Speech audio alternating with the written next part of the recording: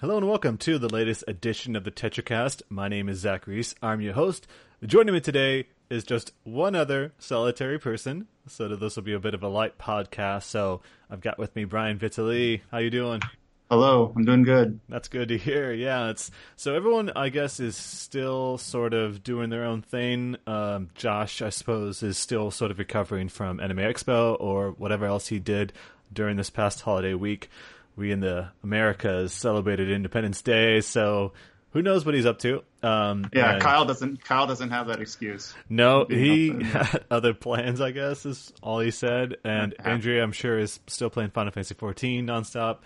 And yeah, Adam, I don't know where he's at, so oh well, no big deal. He doesn't want to talk about anime. Actually, that's kind of mostly what we're going to be talking about anyway. I kind of joked about it before we got started that like I'd be talking about a lot of things that very few of the other staff members really care about.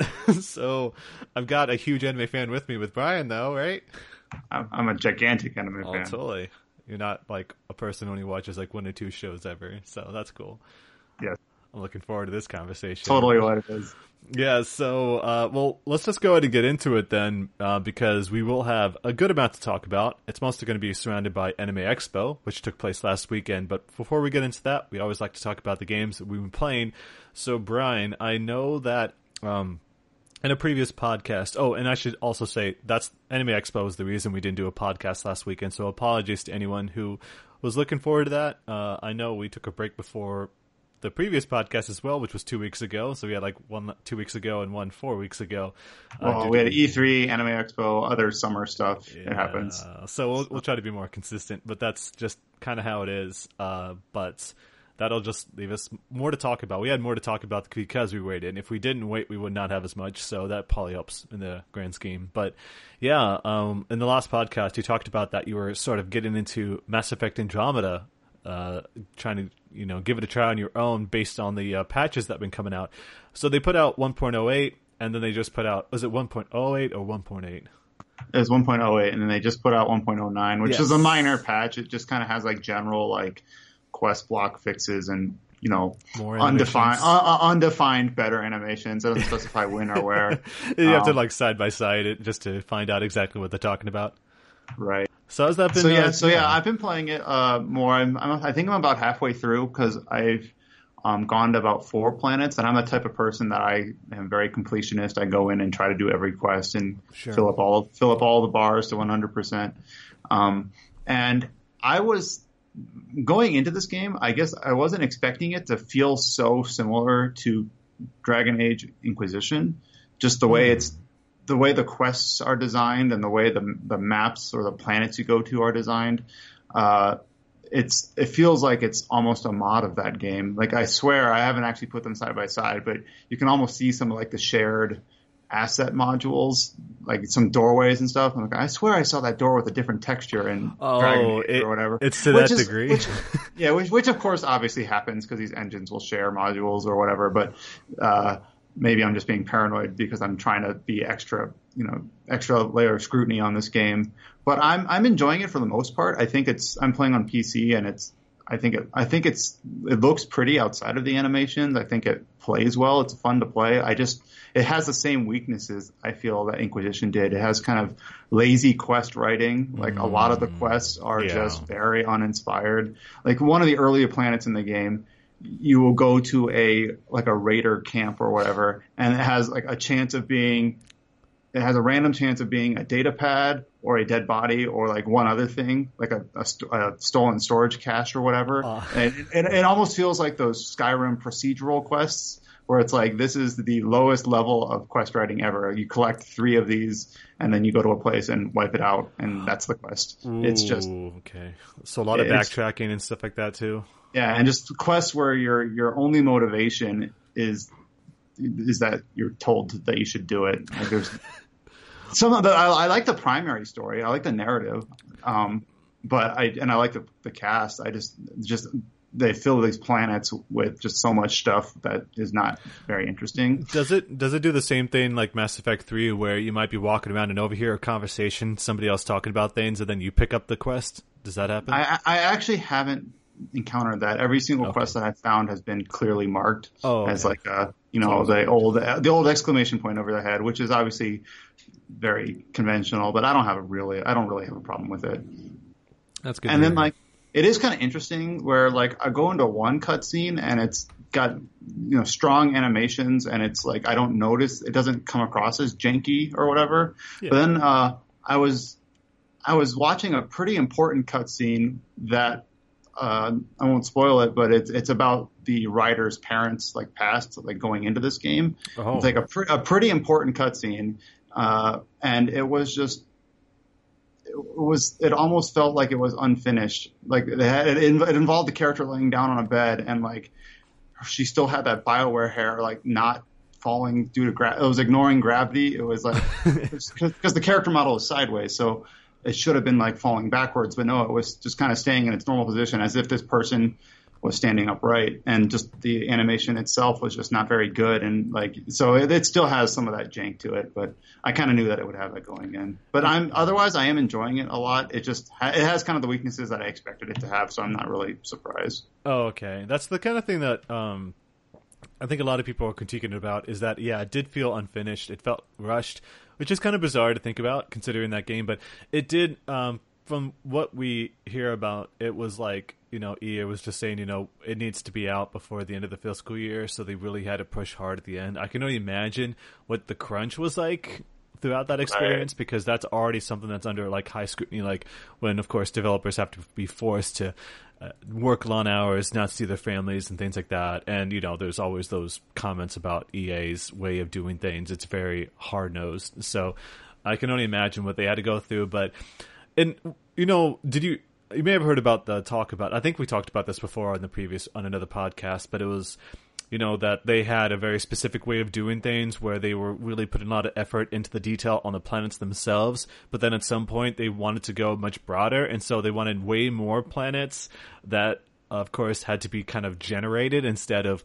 handmade, in many senses. Right. So, I didn't read any of those things thoroughly, but wasn't the initial design scope of the game going to be more focused, procedural based? Yeah. I thought it was supposed to be like there are it's not No Man's Sky level, but it was supposed to be like there are several planets and like people won't encounter the same ones or whatever. And then you're right. Sorry, yeah. And then they kind of backtracked from that and made it more conventional. Because now it pretty much, like I said at the start of my blabbing, is that it plays like Dragon Age. Like each zone in Dragon Age is a planet in Mass Effect Andromeda.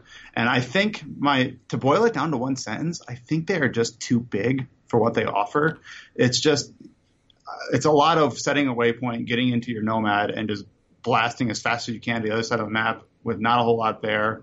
I don't think big maps are inherently bad. Like Witcher 3 had some giant maps, and I never found myself super bored in those. But I'm finding myself bored in these maps. Yeah, you're totally right. By the way, it's like it was kind of the reverse of what I said. Was that they want it to be more broader scope. That's why the animations themselves aren't that detailed, because they didn't realize how that would play out. And so that's why there's not a heavy amount of detail, and then they had to go back and fix a lot of that up with the patches. But, it seems like no matter what BioWare does at this point, people are going to be so upset because of how disappointed they feel with the original release.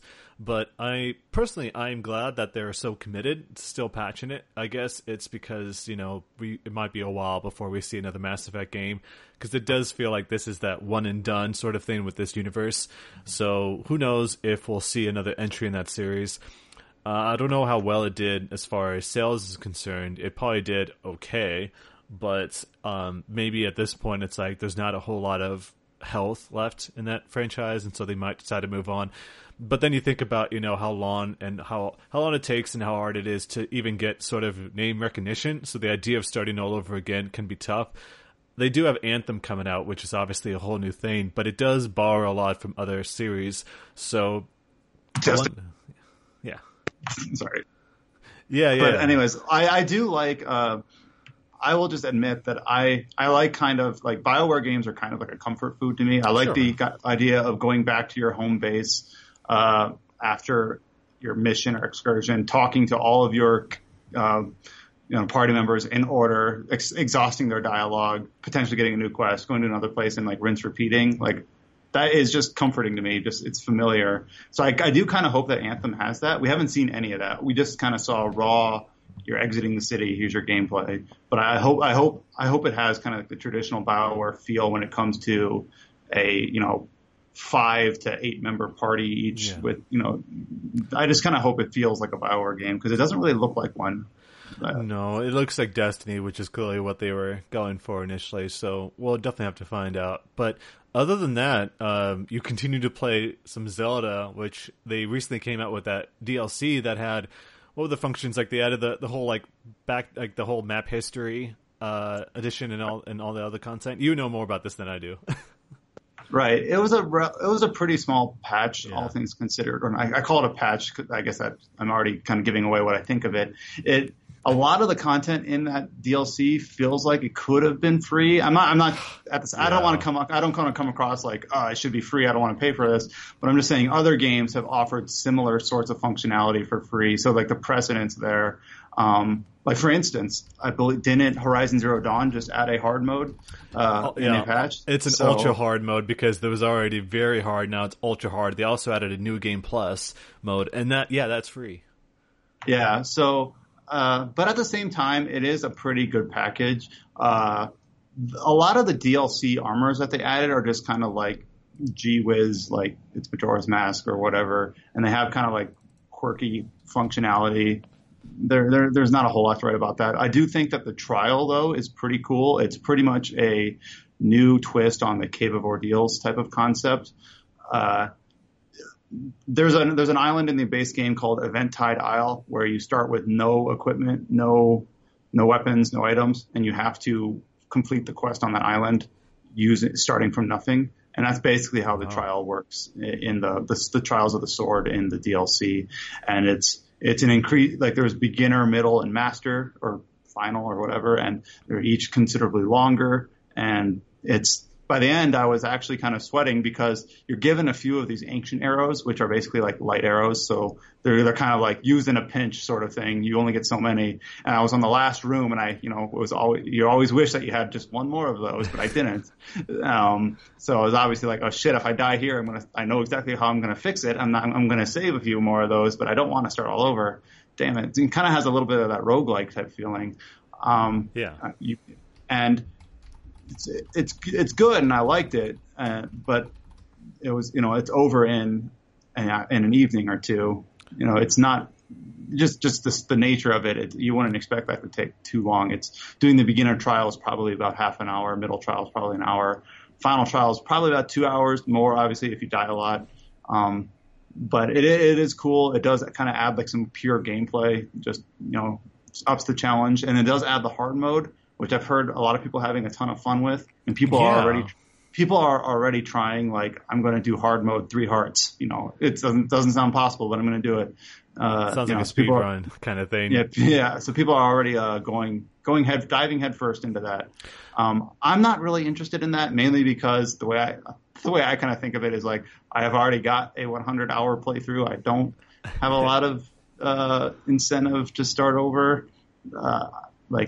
So that's just kind of where I'm paused. But some people who are more into it don't have that issue there. So I heard that Zelda Breath of the Wild it's not like a traditional Zelda game, which is typically it's a very easy experience, all things considered, with the boss fights and whatnot that are like 3 hits and they're gone.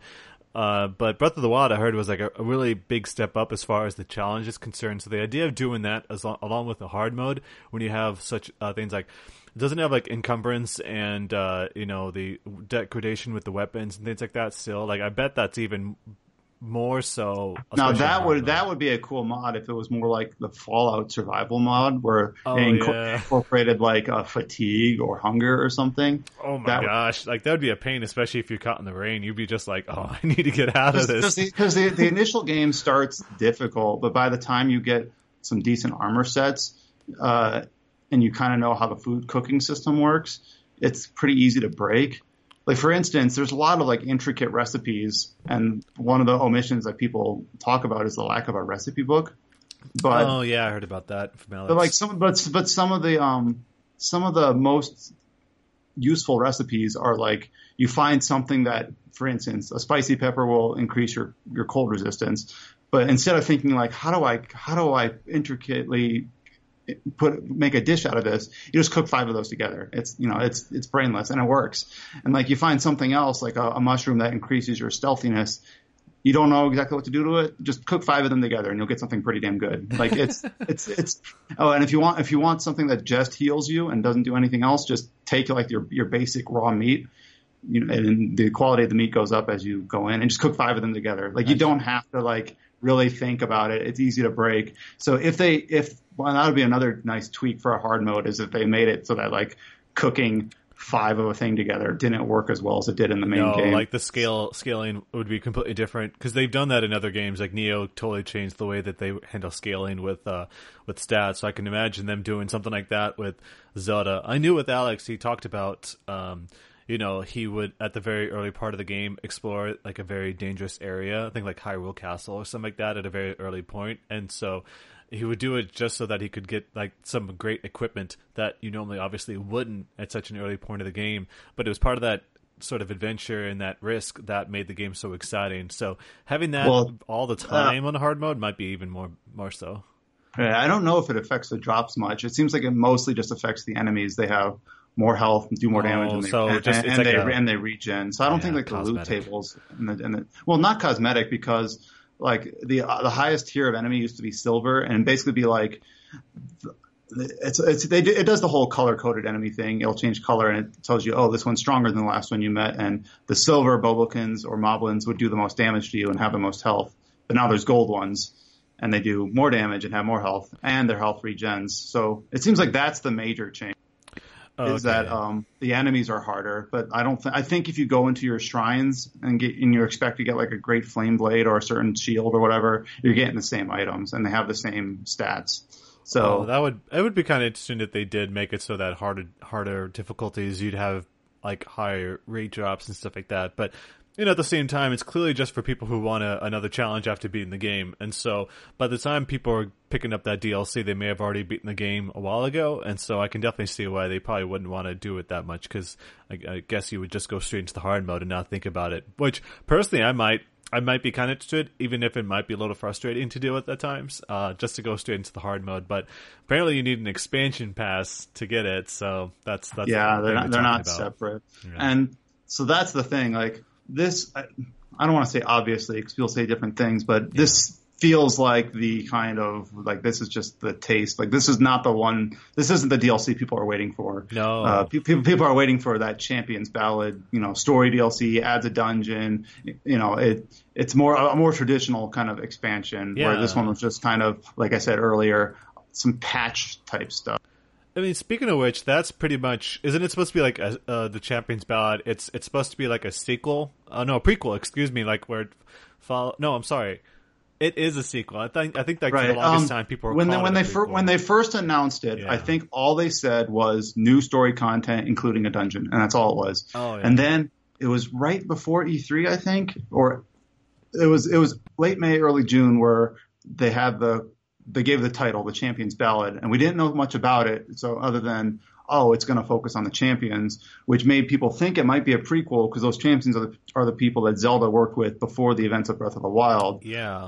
But they just recently announced via was it a YouTube video? I forget exactly. I just saw it on Twitter. It was at the Japan Expo. Yeah, that was during a panel. They're saying no, it's not a prequel. It is a sequel. So I don't know if that means it's going to bring back the champions from the past, or incorporate the new generation of champions, quote unquote. But yeah, it does take place after the main game. So that does seem kind of weird, because it'd be kind of interesting to get some character development as it leads into the main story. So having it take place afterwards, yeah, I totally understand why people wouldn't be totally accepting of the idea of the concept of doing that, just because it probably isn't totally logical. But as someone who hasn't played the game, I don't know how it ends, but maybe they'll make it interesting. But yeah, they did share some details about that and showed off some of the costumes that they showed. I think they had like the lobster shirt outfit from Wind Waker, I think, was one of the costumes that they talked about. Yeah, just mentioned. Yeah, it was at a Zelda Masterclass. I think that's what it's called. At Japan Expo, which is currently going on this weekend. So hopefully we'll get some more news, by the way, from that event. But right now, all they've said about that DLC is that it's supposed to be out sometime in the holidays. Right, it's still just winter or holiday. Isn't it weird? Because, like, for me, as someone who's super into Neo, like, I'm still waiting. It feels like I'm going to wait forever to get to the second DLC, and I've already kind of dropped the game until that happens. And the idea that people would still be playing the game by then, I mean, the only thing I can think of is, of course, people picking up a Switch or the game itself, like, say, on Black Friday or before Christmas, and then having the DLC there for them when they want it. But otherwise, it's like, Neo's getting 3 DLCs and 2 are out. Only one's out, and that's the only one's out. Which dropped, I think, at the beginning of May. I believe it's been a bit. So, but they haven't dated the second one yet. I guess it's supposed to be out sometime, maybe late summer, early fall, but they haven't said anything about it since then. And I think they've already completed it, so whatever.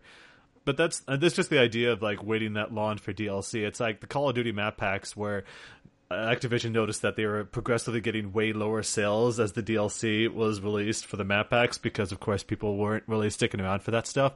They were just getting into the maps that they were playing. Obviously, you can't really compare Zelda and Call of Duty because it's totally different things, online community versus just, story content like that. But it was more along the lines of, people still interested in that game because I'm sure by the time this DLC comes out, you'll have like Mario out, people playing Splatoon 2 and ARMS and stuff like that, with the DLC likely to come out from that too. So I guess we'll find out, but, I do kind of like how some people played Zelda like at launch day 0. Some people played it in the first month. Some people are still working their way through it. But then like when the DLC comes out in December, like everyone's kind of on the same footing. People will come back to it. People will continue right into it if they're in the midst of their playthrough. So it is kind of cool. It kind of brings back people. Absolutely. Maybe does Zelda have a New Game Plus mode?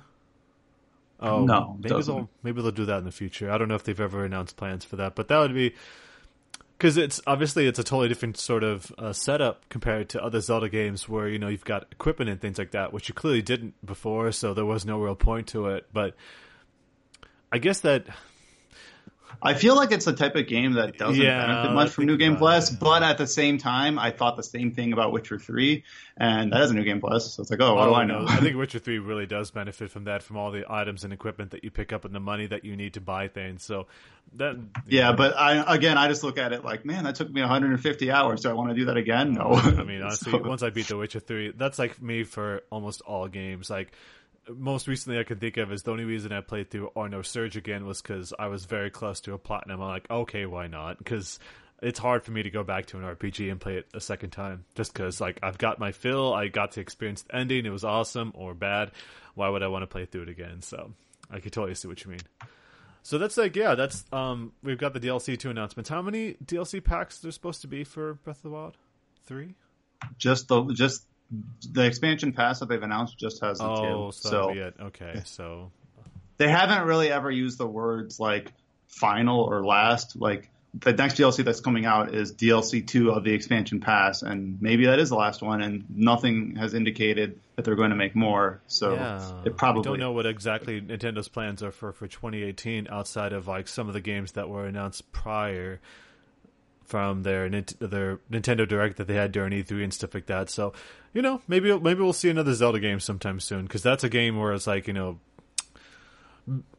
of course you had Twilight Princess and Skyward Sword both on the same platform. Wii U didn't get any of them except for Breath of the Wild, which is just obviously a simultaneous release. So maybe we'll get another Zelda game. Maybe we'll get another like Four Swords Adventures and stuff like that, like a little minor game before the next big release. But I'm hopeful. I love Zelda. Yeah, well, I can see why Breath of the Wild took so long, because it's basically from the ground up something new and different. It'd be interesting to see if they use their engine in a different manner, kind of like in the Majora's Mask way. It'd be interesting to see that sort of game. Like, are they gonna? They've already stated that they use the word open air, I think, instead of open world, but whatever. That design general philosophy is going to be Zelda moving forward. So it will be interesting to see like what wrinkles they go in to still make it new and different. Yeah, they definitely. I mean, it's clearly the design that they're going with a lot of their games. Like Mario Odyssey It's more like, there's a hub and you can go to different places by jumping through different areas. I personally am really looking forward to that because we haven't really had a game like that. As stellar as the Galaxy games were, they were still kind of different than your Super Mario 64, Mario Sunshine sort Totally. of. And then obviously 3D World was even more different. So it's exciting to me to go back to that because those were like the last two Mario games that I really enjoyed. I liked Galaxy 1 and I played Galaxy 2. I don't think I finished it, but I enjoy like the more pure 3D platformer open areas that Odyssey seems to be going back to. Yeah, and the fact that you can take over different things with Cappy, like to take over like any sort of living creature in the environment, like a Goomba. That seems pretty awesome, and it looks like it's got a great sense of humor and the classic Mario design, like very intricate level designs. So it should be. It's like one of the games that I haven't really been into Mario for quite a while. It's just been kind of my feeling like I've not really been into the sort of the throwback so much. I mean, I should probably give them a chance sometime, but honestly, well, I'm in the same boat. I don't think I played New Super Mario Bros. Like anything out of that line. Luigi, like I haven't played any of those because I'm just not because I don't think they look bad, but just because 2D platformers come in so many flavors already, but 3D platformers don't. I imagine I would have a good time if I played with my friends or something like that. Like, problem is my friends typically aren't into Nintendo games so much, so it's kind of tough to really do with that kind of stuff. But there's some great games coming out for the Switch that has me excited because you've got a new Kirby and Yoshi game for 2018, so that should be really exciting. You've got the upcoming Xenoblade Chronicles 2, which is a series that I haven't really been into, but I should probably give a better chance at because I got into Xenoblade Chronicles X only for a little bit. And then, you got Project Octopath, I guess, but they haven't really done anything. I expect to see more of that game at TGS in September. Project Octopath, people don't know, it's that sprite-based game with the 3D backgrounds from the makers of Bravely Default that was shown during their Nintendo Switch reveal back in January. So I hope to see more of that game. But yeah, I guess we'll find out. But so is that all you've been playing? Is there anything else that's kind of on your radar at this point? I need to get back to Nier Automata. Yeah. So that's after Mass Effect. I like how there was like a report going out that someone's like, yes, Platinum Games is working on a patch for the PC version of Nier Automata, which is what you're playing. I was just like, duh. What would you expect? Of course they're working on a patch, but I guess that must mean that game is still facing some important problems. I thought they got rid of some of it anyway.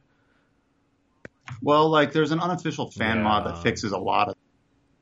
If that's it, then yeah. Are you going to wait for that patch to come out, whatever they have going on, or are you just going to get right into it once you're done with Andromeda? I'm probably just going to get right into it. The fan mod fixed most of the issues for me. I had a few additional issues. Like I think if I didn't look through all of the different performance issues, but if you had a 60 hertz 1080p monitor, the game worked fine. It's when people had ultra wide or 6x10 or high refresh rate monitors, like anything that was different from this one standard. Like it was almost treated like a console game on PC, where if you had a 16:9 1080p 60 hertz monitor, you're fine.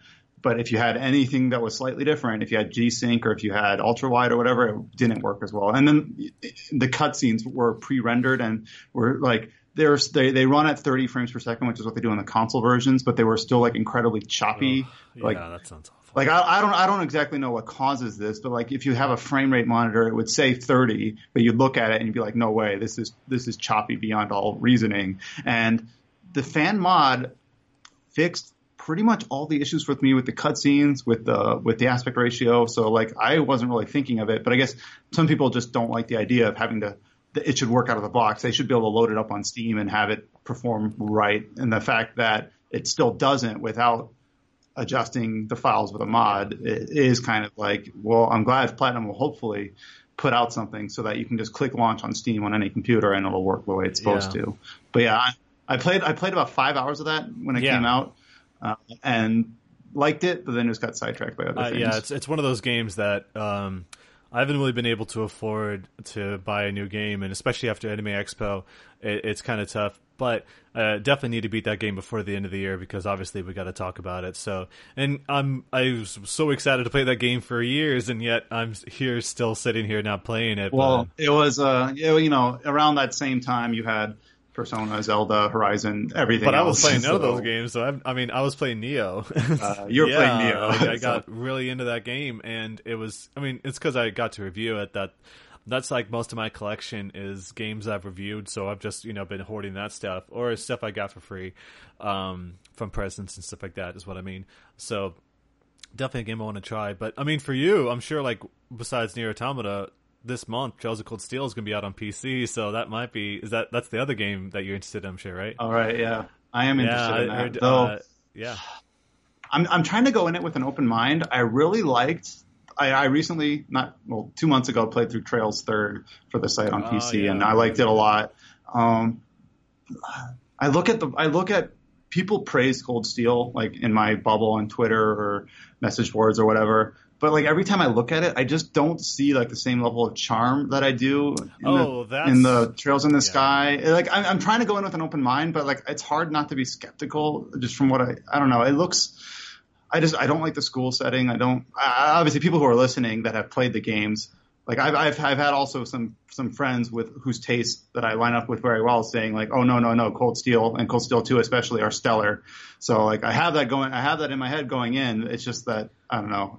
There's part of me that's just, I hope there are things about it that aren't as bad as they seem from an outsider's perspective. I mean, as someone who reviewed the first game, and spent 90 hours on it, I will say that it does have an extreme amount of charm. The problem is that we get to that area where you're trying to get around a community that is really building up a game, and so your expectations going into it are going to be super high, and so like any little problem with it is going to disappoint. Personally, it's got the same issues that most Falcom games do, or at least most Legend of Heroes games, Trails games really have, which is it's got a slow start. But once you do hit the stride that game sets after like a few chapters, I do find it to be very interesting, especially because even if it is a school setting, the game does a good job of keeping you on tabs about what's happening to the other classmates, even the ones that aren't in your party. And so it's really fun to be able to run around and talk to all these people, because that's what I did before any sort of advancement in the story, is that I felt sort of, I don't know if obligated is the right word, but I felt motivated to really go around and talk to them before anything happened so I could see what's happening to the characters, because the localization is pretty damn good. And so they all are great. The way you can tell that a localization's done great is not just the fact that it was translated or anything like that. It's that they found ways to really bring out the personality of the character itself. And so even if you're just reading text, which, most of the characters are only text, well, I know with the PC version, but I'm talking about outside of the main cast, because they're going to, that's the big thing, is that there's a way more voice, especially with the main character, because it was the most awkward thing to hear, like Rain Schwartzer. Like, you would be in the middle of a voice conversation, all of a sudden he goes quiet, but everyone else has voice, and so it's like, it's a weird thing, like he just went mute. You don't know why. And so they did, they did definitely fix that up, but the classmates don't really have it. Like, not outside of the main cast, like the rest of the regular classmates, they don't have voices, period. And so, but the way that they're written, you can really kind of tell, even down to the accents that they have based on the writing itself. So XE did an incredible job with that. And so, like, you would kind of hope that they're going to be able to also bring over Trails of Cold Steel 3. Yeah, I was just going to say that. Hopefully we'll hear news on Cold Steel 3 soon. Because imagine that, NIS America and even Axis are kind of vying for that game, just because it's obviously the latest, and they're trying to get in Falcom's good graces, in a sense, by trying to, I guess, bid on it. But I would say, don't be too overwhelmed by all the other sort of fervor around Trails of Cold Steel 3, Trails of Cold Steel, but just find out for yourself. But just know also that the combat system is really fun, especially after a while when you start to unlock all these different abilities, because it comes by pretty quickly.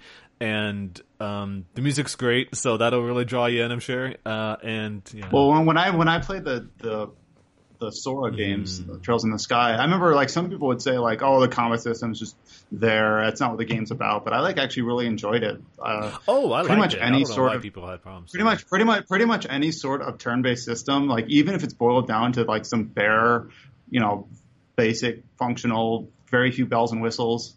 Like I just enjoy planning out a battle, setting up a character like, okay, this one's going to behave like a tank. This one's going to focus on pure damage. This is how I'm going to use them together. Like that sort of stuff like tickles a part of my brain that action games just don't sometimes. I really enjoy most. If you ask me off the top of my head, name a turn-based combat system I don't like, I would probably be thinking, well, I guess I don't have high standards for turn-based.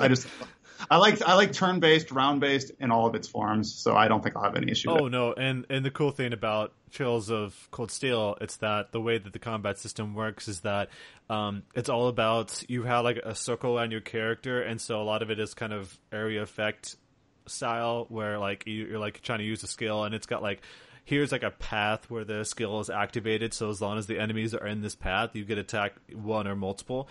Of course, some of them are just, you're going to target one character, but once again, after a while, you'll be able to unlock more and more skills. And the game kind of just throws you into it right at the beginning, and so that helps a lot as far as getting you sort of into the controls before they really start the game. And so I think for me, I had a really hard time when I was reviewing Trails in the Sky, the original, because it took a good while to get going.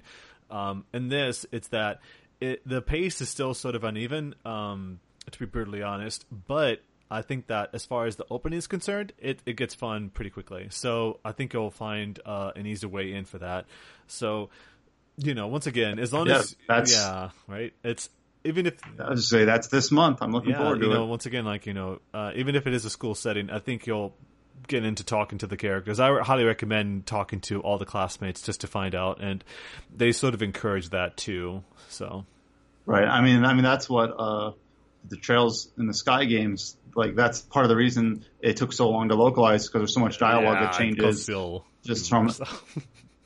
So that should be interesting. But yeah, that'll be out this month.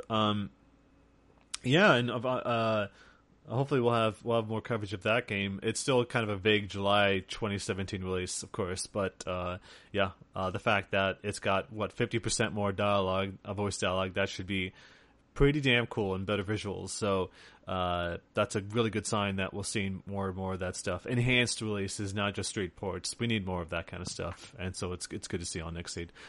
And an Xseed, like with Trails Third.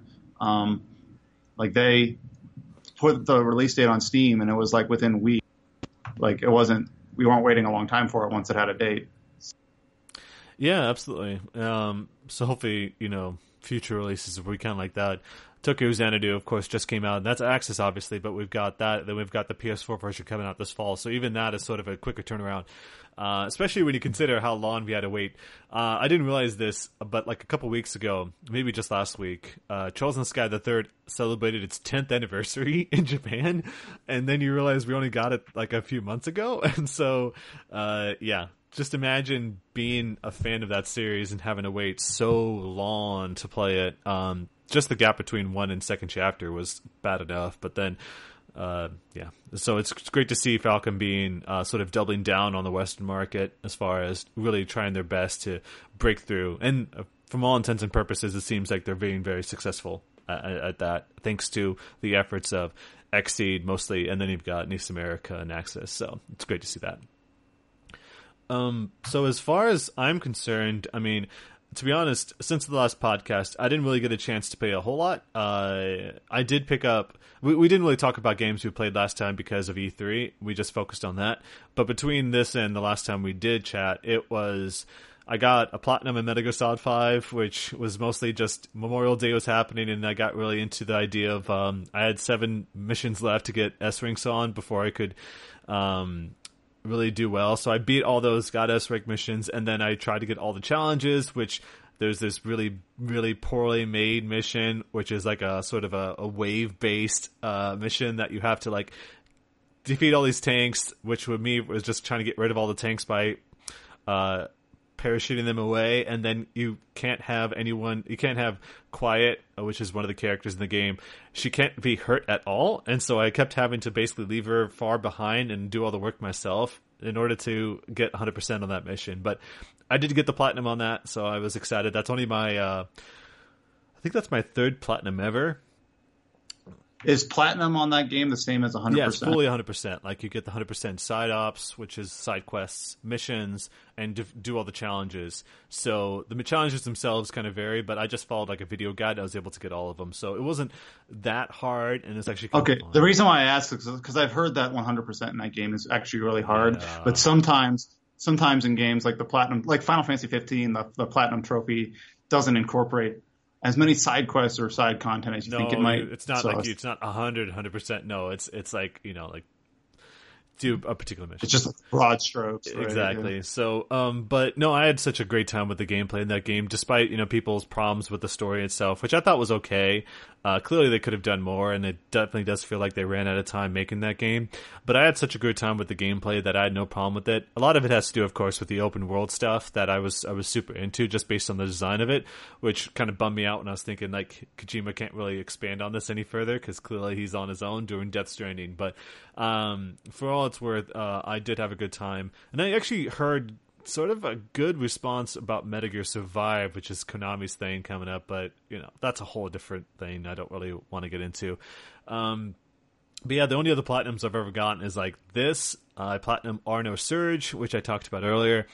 Persona 4 Dancing, because all you had to do was beat all the get like a good rank in all the songs, but you didn't have to like go across different difficulties. You could just do it on easy and it still works. So that was a super simple platinum. If anyone wants a platinum, that's like one of the easiest games to get it on. And I think that might be it. Yeah, because I'm not a completionist myself like you are, so I didn't really get too deep into that. Besides that, I also got started on Night in the Woods, which is an incredible adventure game that came out just this early part of this year, which people who may have seen some of the images from that game, which is like, it's a bunch of cats walking around or different creatures like that. Like, it's got a cat and a fox and an alligator, all these different like different animals that you see, and lizards, but they're upright and walking around town and stuff like that. So it's got this really cool animated style to it. The art direction is incredible. But the whole concept of the game is you're this girl cat who's just come back from college. She basically dropped out of college, and so she went home after that happened. And a lot of it has to do with, how much the town her hometown has changed since she was gone. So it's something I can totally relate to, having left to go to college and coming back and noticing a lot of those changes myself. So there's things like, people have changed. The town has changed, especially like the place, like the hangout spots have closed down. The mall that they went to is kind of a shell of its former self. So there's a lot of that kind of stuff that's going on, but there's clearly a lot more deeper things that happen. Like a lot of sort of bad things have happened, and the game goes to some dark places. That just makes it really fascinating. And it's a very simple sort of game. It's a quasi platforming because you're able to jump around. Yeah, that was my question. Like, is it a platformer? No, is it like a visual novel? It's an adventure game. It's got like some puzzle solving and some jumping, but I wouldn't say it's like a platformer. It's just that there are spots where you jump up on, but it's mostly just an adventure game. A lot of it has to do with reading. It's got a lot of text for you to read, and it's about the atmosphere and the pleasantness and the music, and once the characters. There's a huge amount of character development in that game, and the way that the story sort of expands, and the friends, like you come back and meet your friends who have also changed in different ways. You get to know them as well, and your family, of course, has got their own problems that they have to deal with that you sort of start to unravel, and so it's got a lot to do with it. And the game, I think, is arguably one of the best games of the year so far from what I've experienced. It's one of those games that like instantly captures your attention from the get-go. And the writing is like really good, like extremely good in my opinion, because there are a few typos here and there, but that's because as a critic, I'm sort of, I scrutinize it a little bit.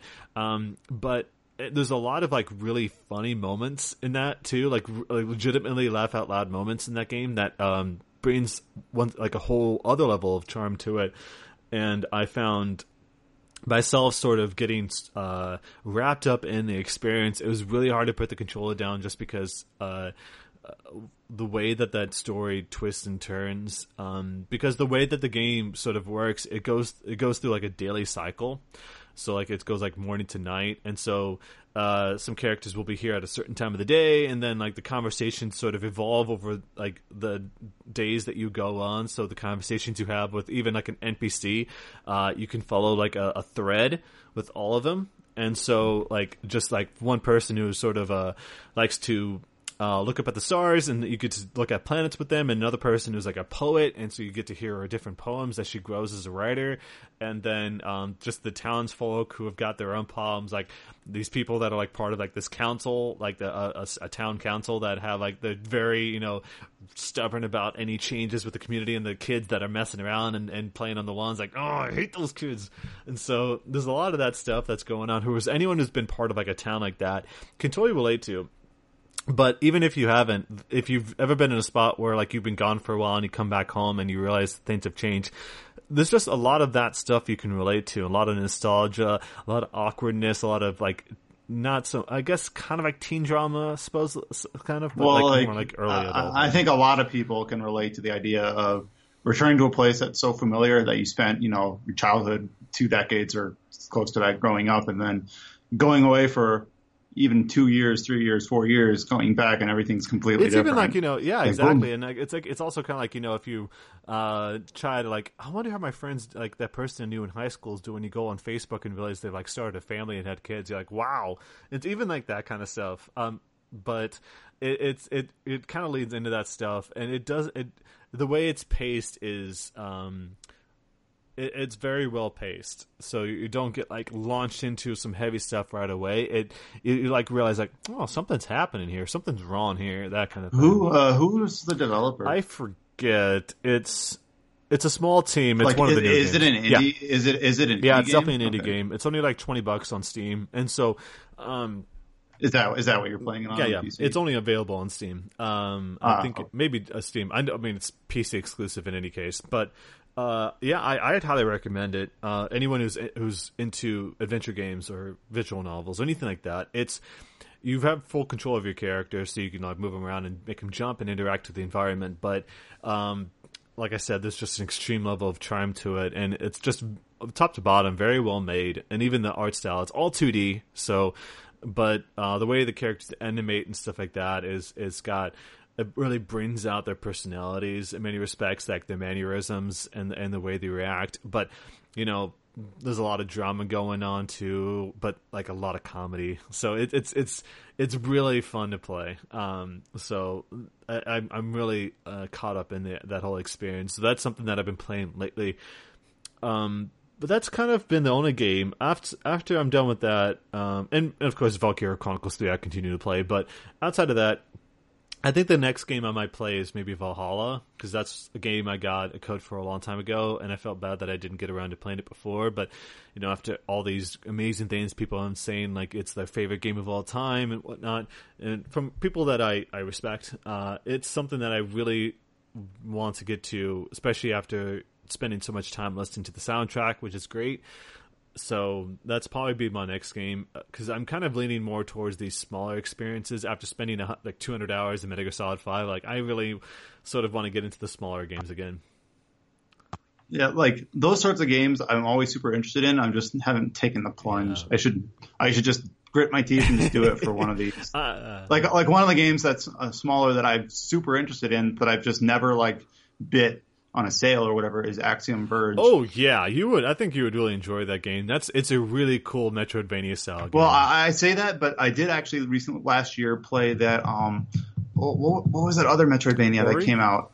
Hyper Light Drifter. I did play that, and I enjoyed it a lot. So. Oh yeah. But it's been a while since I played a smaller title. I mean, like Hyper Light Drifter has gotten some patches, so by now it should be a much better. Right. I played it right after it got its 60 frames per second. Oh, I think you talked about that. The best time to jump in. Yeah. But I haven't played anything since. Yeah, that's definitely one of those games. On the indie. I think I played Titan, which was another one of those games, Titan Souls, which was kind of like that same experience of like a top down. which was mostly like a boss rush, if anything. It's like Shadow of the Colossus style, like only bosses. That's the only enemies you really face in that game, and I beat that, so that should be something you should try out.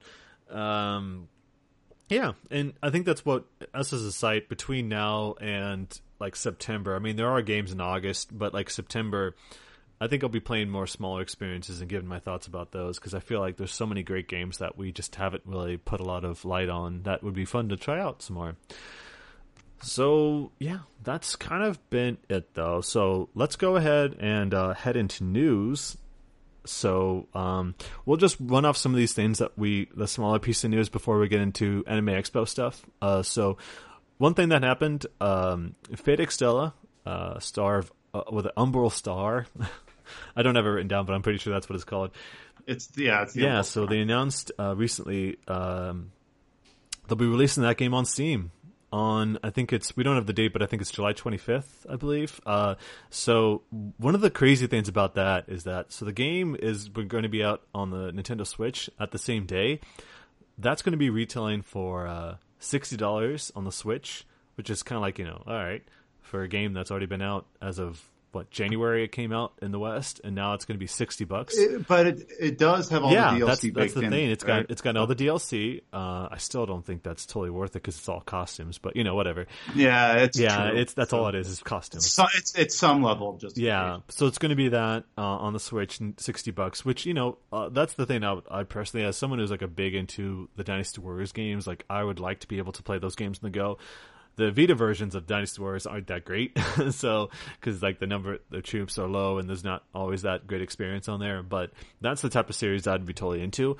On Steam, it's going to be $50, but it doesn't include any of the DLC. So that like $10 difference for that kind of stuff, like it's kind of a shame because when you sort of see a game come out like 6 months later on Steam, spending like $50 on that, I would personally, I would just wait until like that stuff was on sale. I mean, it will be of a discount. Right, yeah, I mean, for most PC games, you wait a week and you can usually get a 20% voucher at the very least. Somewhere. Yeah, it's got a launch discount, but it's not significant. So it's one of those things that Switch owners, it's an easy buy for them because $60, but you get all the DLC. But all of that kind of hinges on if you want a bunch of costumes, because that's all it is. Like I said, like all the DLC is only costumes. So if you don't care about that, I guess wait for it on sale or something like that. I imagine the PS4 version and the Vita was it on Vita? I know I don't know. Josh isn't here, but I know it came out on PS4, so I'll just relate to that. But yeah, that game's been out for a while, and I think it's like $30 on Amazon now, maybe $40. So I guess I would assume that Nintendo Switch owners, that's not like their only system. Like they've got more than just that. They've got either an Xbox or a PS4. So in any case, that's going to be out at the end of the month. So they announced that.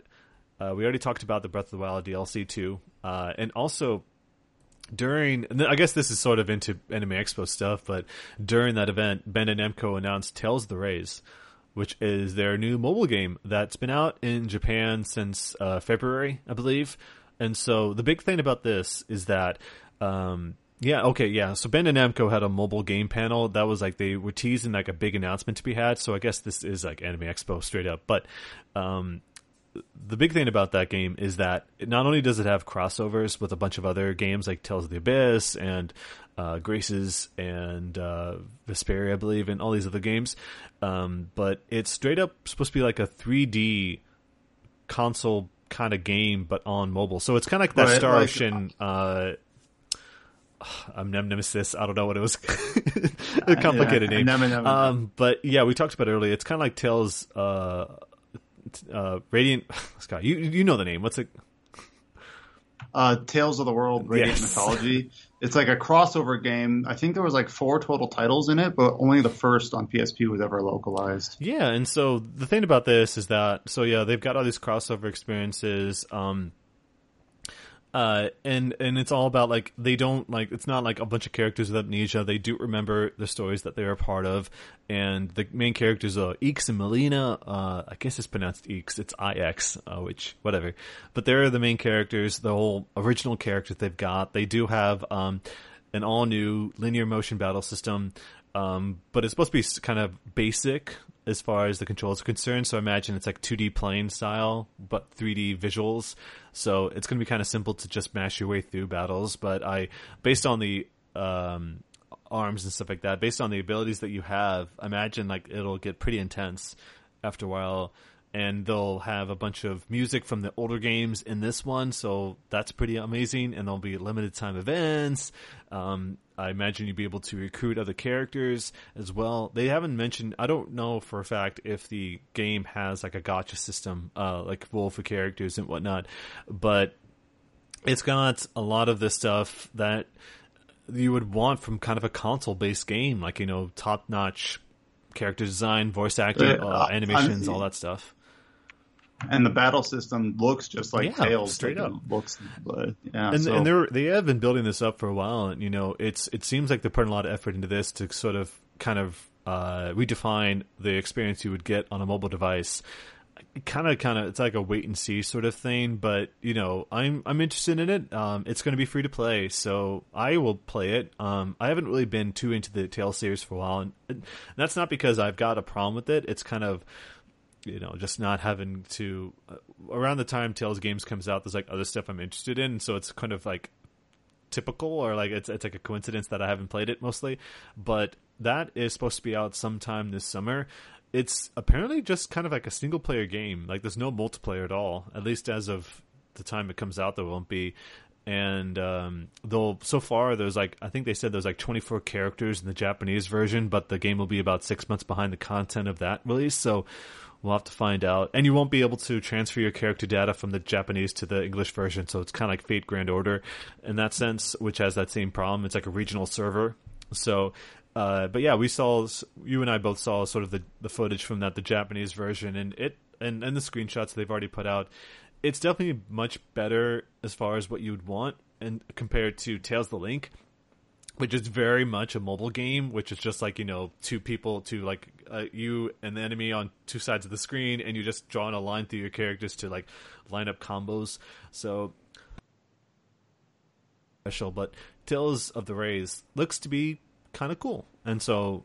To be honest, I didn't know Tales of the Link existed. Yeah, I don't know anything about it that. came out like a year ago, and I played some of it, but after a while, it was pretty charming because the thing I like most about those types of games is that you'd be able to recruit characters, and there's a lot of original characters as well, but they give like a backstory to them, so you get to learn the history of those characters, and you get to set up your party, which can be pretty awesome.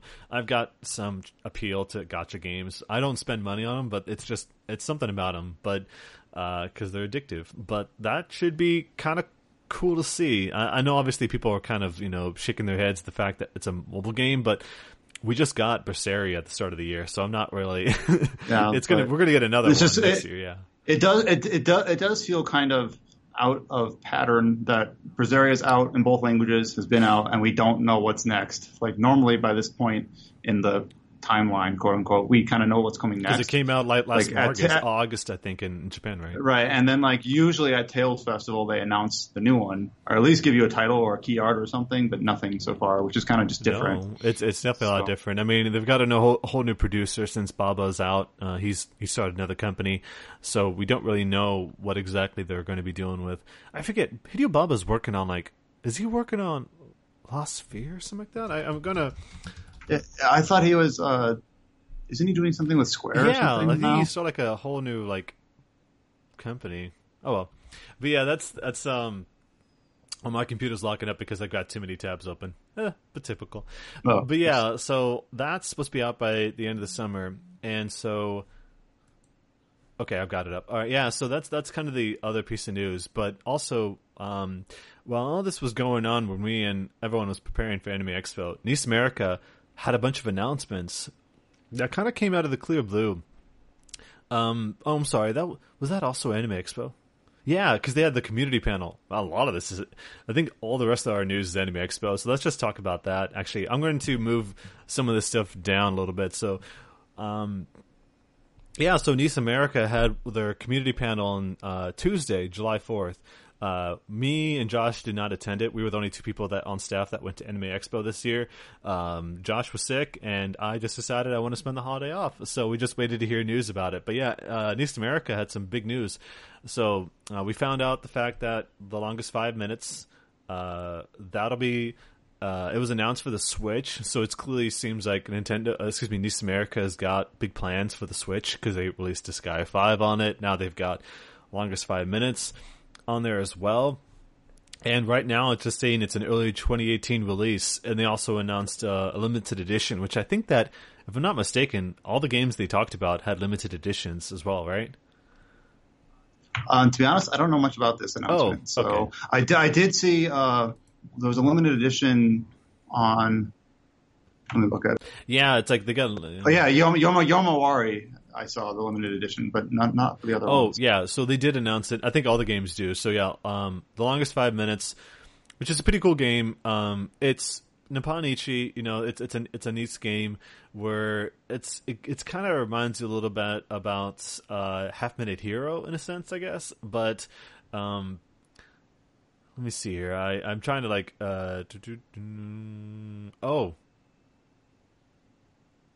I'm sorry. I'm catching up about the story about this. Like, it says, our hero faces the origin of all evil, the Demon King himself, but he loses all memories of his adventures. So basically, the whole game is about like flashbacks about the different memories that he's experienced during his story.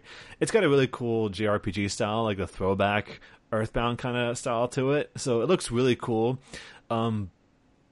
But it's all about the last 5 minutes, and so you try to like sort of pick up power before like the final battle actually happens.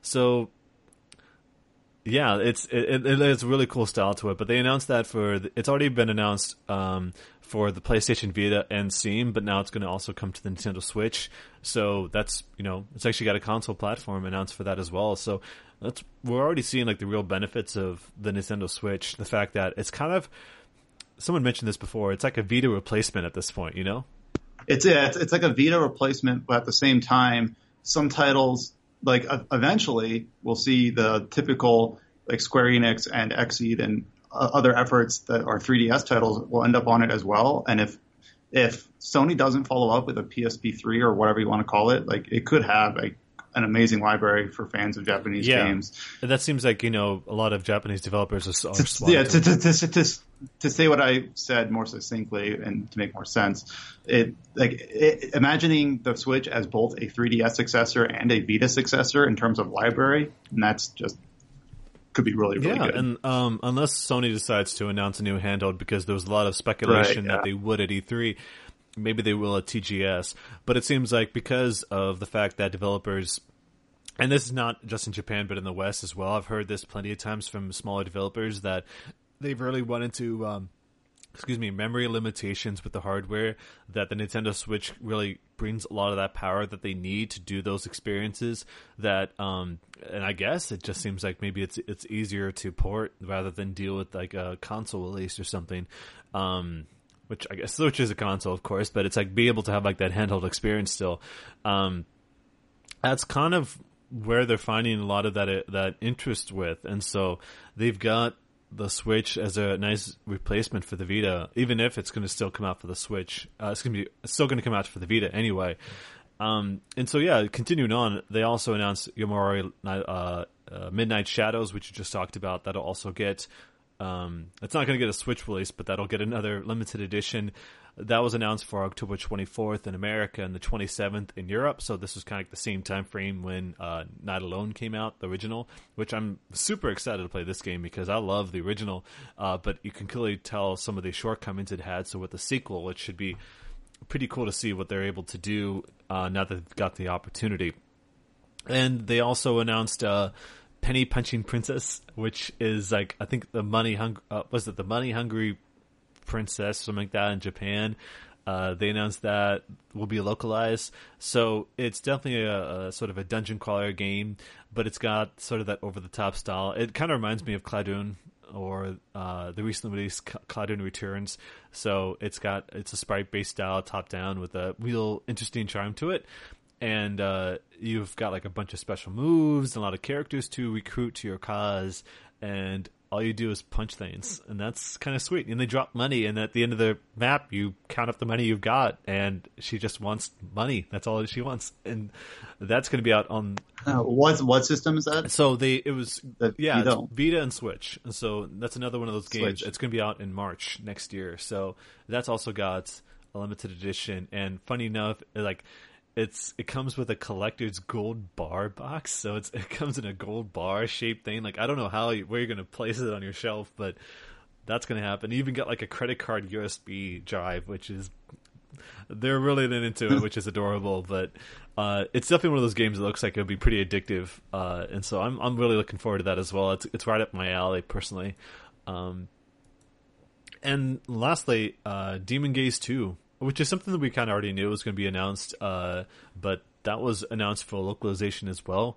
So it's another case where it'll be PlayStation Vita. It was only in PlayStation. It was PlayStation Vita exclusive in Japan, but they localize it. It's going to be on the Vita and PS4. Wasn't this the one Adam was playing? My brother. Demon Gaze, yeah, he reviewed it. So he should know all about this. But it's a first-person dungeon crawler, just like the original is, and so it's got that style to it. I kind of liked it when I got to play it. I got to play the preview copy of it. He got the review copy. I got to play the preview, and I thought it was pretty cool. A lot of it came down to the character designs. There was like a ton of characters, a bunch of characters you can choose from at the start of the game to decide who your hero is going to be. So that's kind of it was like this game in Japan where like they only expected like 10,000 copies to be sold, but then it sold like 100,000. So it was a huge success for them. And that kind of set Experience on a path where they're continuing to this day, where they're very successful. So it should be interesting to see what they do with this. I'm not too sure exactly what the differences are between this one and the new one, but they've got, I guess, a way to customize the story where you can set everything sort of autopilot, so you can just let the game play itself, I guess. But we'll find out. That's supposed to be out sometime this fall, so that'll be on the Vita and PlayStation 4, like I said. And they've also got a limited edition for that. It's got like a cool box and a art book and soundtrack to it as well, which is also nice to see like a physical releases, just because obviously we're not with space, as it were, and so like as we get especially on the Vita. So we'll find out about that. Well, the Switch only comes with 32 of flash memory or whatever. Yeah, exactly. Unless you want to carry around like a portable hard drive. I mean, you have to anyway. Or does the Switch? You have a Switch, right? Like, does it have like a? Right. I just got a 32 gigabyte SD because I don't plan on getting that many games for it. I know when it came out, people were looking for the best deals for 256 gigabyte. Yeah, exactly. That's like that's kind of what I expected anyway. And also, that's kind of what East America's news was as far as that's concerned. They also had a Danganronpa V3 panel during the show where they talked about the localization process and trying to really, what we were talking about before, they were really trying to hone in on bringing out the personalities of the characters and the changes that they made with the localization. They had some fun with it. One of the crazy things I found out during that event was that the size of the script in Danganronpa V3 is 1 and 2 combined. So it's one of the biggest games East America's ever localized because of that. It's got like, as an outsider, why is it called V3 instead of just 3 if the other ones are 1 and 2? I think it's because they want to set it apart because they had Danganronpa 3 was the anime, so they don't want it to be tied into sort of the high school stuff, because Danganronpa 3 was in the works as a game. But then they decided at the last, I don't know how last minute was, but they decided to turn it into an anime and just sort of end the story about. Okay, so they're calling the game Danganronpa V3, so people don't go in expecting anime characters. Yeah, that was kind of, if I remember right, that was their explanation. That makes sense. Yeah, they wanted to completely set it apart from the original games. That was about, I think it was like Last Hope Academy. I forget if that's the actual name, but yeah, that was that whole arc. So this is like a whole different experience. So that's going to be out in September for PS4 and Vita, and so I imagine it'll be on. Was it announced for Steam? I forget. I think I've got like the thing up here. Yeah, okay, yeah, it is. I believe Experience is handling that. Yeah, so September 26th in North America, September 29th in Europe. So yeah, PS4 and Vita, and I guess Adam didn't include the PC version in the post for some reason, but yeah, there's a new trailer they put out this past week, so go check that out. But yeah, just the fact that the game is like I think they said it was 2 million Japanese characters and like 90,000 lines of script, and then like 60 or 70,000 lines of dialogue, like voice dialogue. That's to me those numbers. Like I need. Well, did they say like they said it's 1 and 2? Yeah, combined, that's what I mean.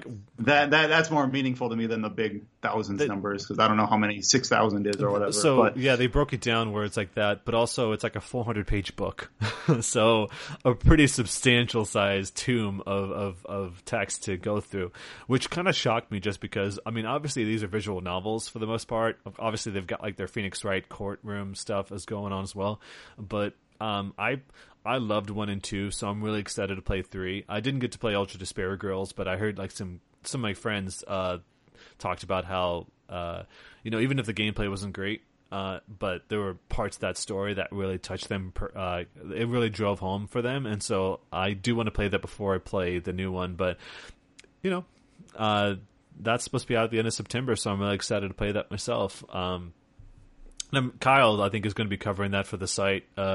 So he loves those games. He's a big fan of those games as well. He's the one he's totally into the idea of the scores that we gave the games before. He's like, yeah, that sounds about right. The 10s. We gave him both 10s, so I'm really excited to play it. Yeah, Danganronpa is 2 of our 5 10s. Yeah. We got 2 of our 6 or whatever it is. We got the 2 Danganronpas, Mass Effect 2, excuse me, not 3, 2, Persona 4 Golden, Horizon, Nier Automata, and Zelda. Breath of the Wild. Yeah. So we've got 7 games that have gotten a 10 out of 10, and we've Horizon. No, I'm sorry, that's a 9. So yeah, take that back, 6. Yeah. So yeah, it was only Nier Automata and Zelda Breath of the Wild. So we've got 6 games out of the hundreds of games that we reviewed. That just goes to show how strict we are about that stuff. I mean, we got a bunch of 9s, but that's because we understand, of course.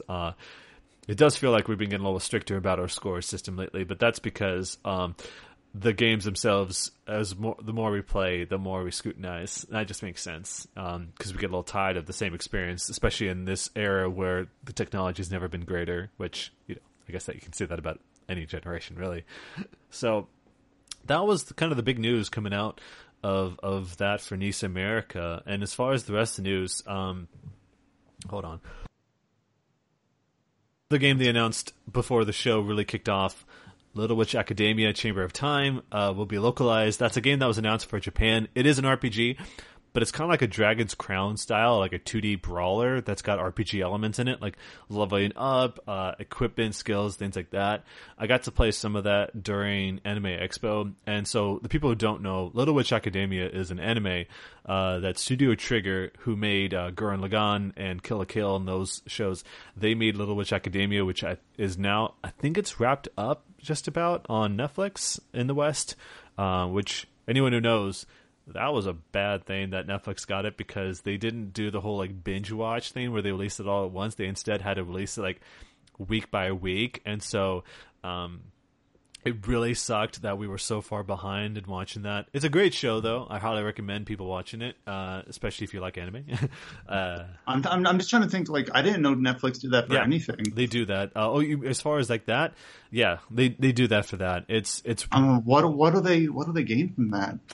I can understand a broadcast wanting to do that to get viewers, but Netflix, if you're going to watch them in an order, I don't know. I don't pretend to understand the business behind that decision. Yeah, it's probably a contract thing, because I think the Castlevania one, they just dropped all 4 episodes yesterday. I want to watch that. Castlevania I heard is really good. I need to watch it too. They just announced that the second season was announced the same day that it was during Anime Expo as well. During the panel they had. So the first season's supposed to be just 4 episodes, because I guess Netflix wasn't too sure about it. But they immediately announced season 2 with 8 episodes. So it's going to be coming sometime next year. But it's got a really good style to it. But yeah, in any case, Little Witch Academia Chamber of Time, they only had was a prototype on the show floor, because the game is supposed to be out next year. It did feel kind of slow, but I imagine that's just because it's the early going, so once you've leveled up, it should be pretty good. But it's got a crazy amount of animation to it, very nice cel shading to it. They really did a great job in nailing the look of it. So I'm excited to play more of that game, especially as someone who was a big fan of Dragon's Crown. I got to review that game, so that style I'm totally down for. More people doing it. So let's get into the actual Anime Expo proper. So like I said, me and Josh Torres got to go to Anime Expo this year. And this was your second time each? No, Josh, I think it's third or fourth. Like, it's our second time going as press, which nice. It was a way better experience going as press than you would as just a normal attendee, because what happened was... Yeah, I saw some of the pictures of friends on Twitter, like lines and stuff. It's your usual convention swamp of people. Yeah, so there was like a 7-hour line to get in because it was 4 hours to pick up your badge and 3 hours to get into the event proper. They did fix that a little bit on Sunday, I guess. They opened up more areas that you can enter from like the West Hall and the South Hall, the Los Angeles Convention Center. So they did fix that up, but next year they're going to be limiting the number of 4D badges you can get, so that way they're more able to sort of do crowd control, because the event is already pretty substantial. And as I was walking around, it just made me realize how much different it is compared to E3, where E3, all they had was like those two halls, like the convention center itself. With Anime Expo, they also have panels at the Marriott, the JW Marriott, which is kind of like sort of across the street near LA Live. And that was so much better, but it was kind of a pain to get to panels because I was kind of rushing over it. Well, kind of like PAX's, where you have the surrounding hotels to kind of dilute the crowd a little bit. ESA, the people who run E3, would have really benefited for doing something like that, because they have already got like they've already got publishers at the Marriott having closed door meetings with like Square Enix, I believe, is in there too. But they don't have sort of games to play at those areas as well. I mentioned obviously it's a lot to do with trying to keep the place kind of clean, and they don't want a bunch of people, like a lot of foot traffic in that area. But Anime Expo is totally about that foot traffic. Because if they're doing these panels, I don't know. In any case, the lines were severe, but it was kind of fun to be part of that. And we did get to attend some panels.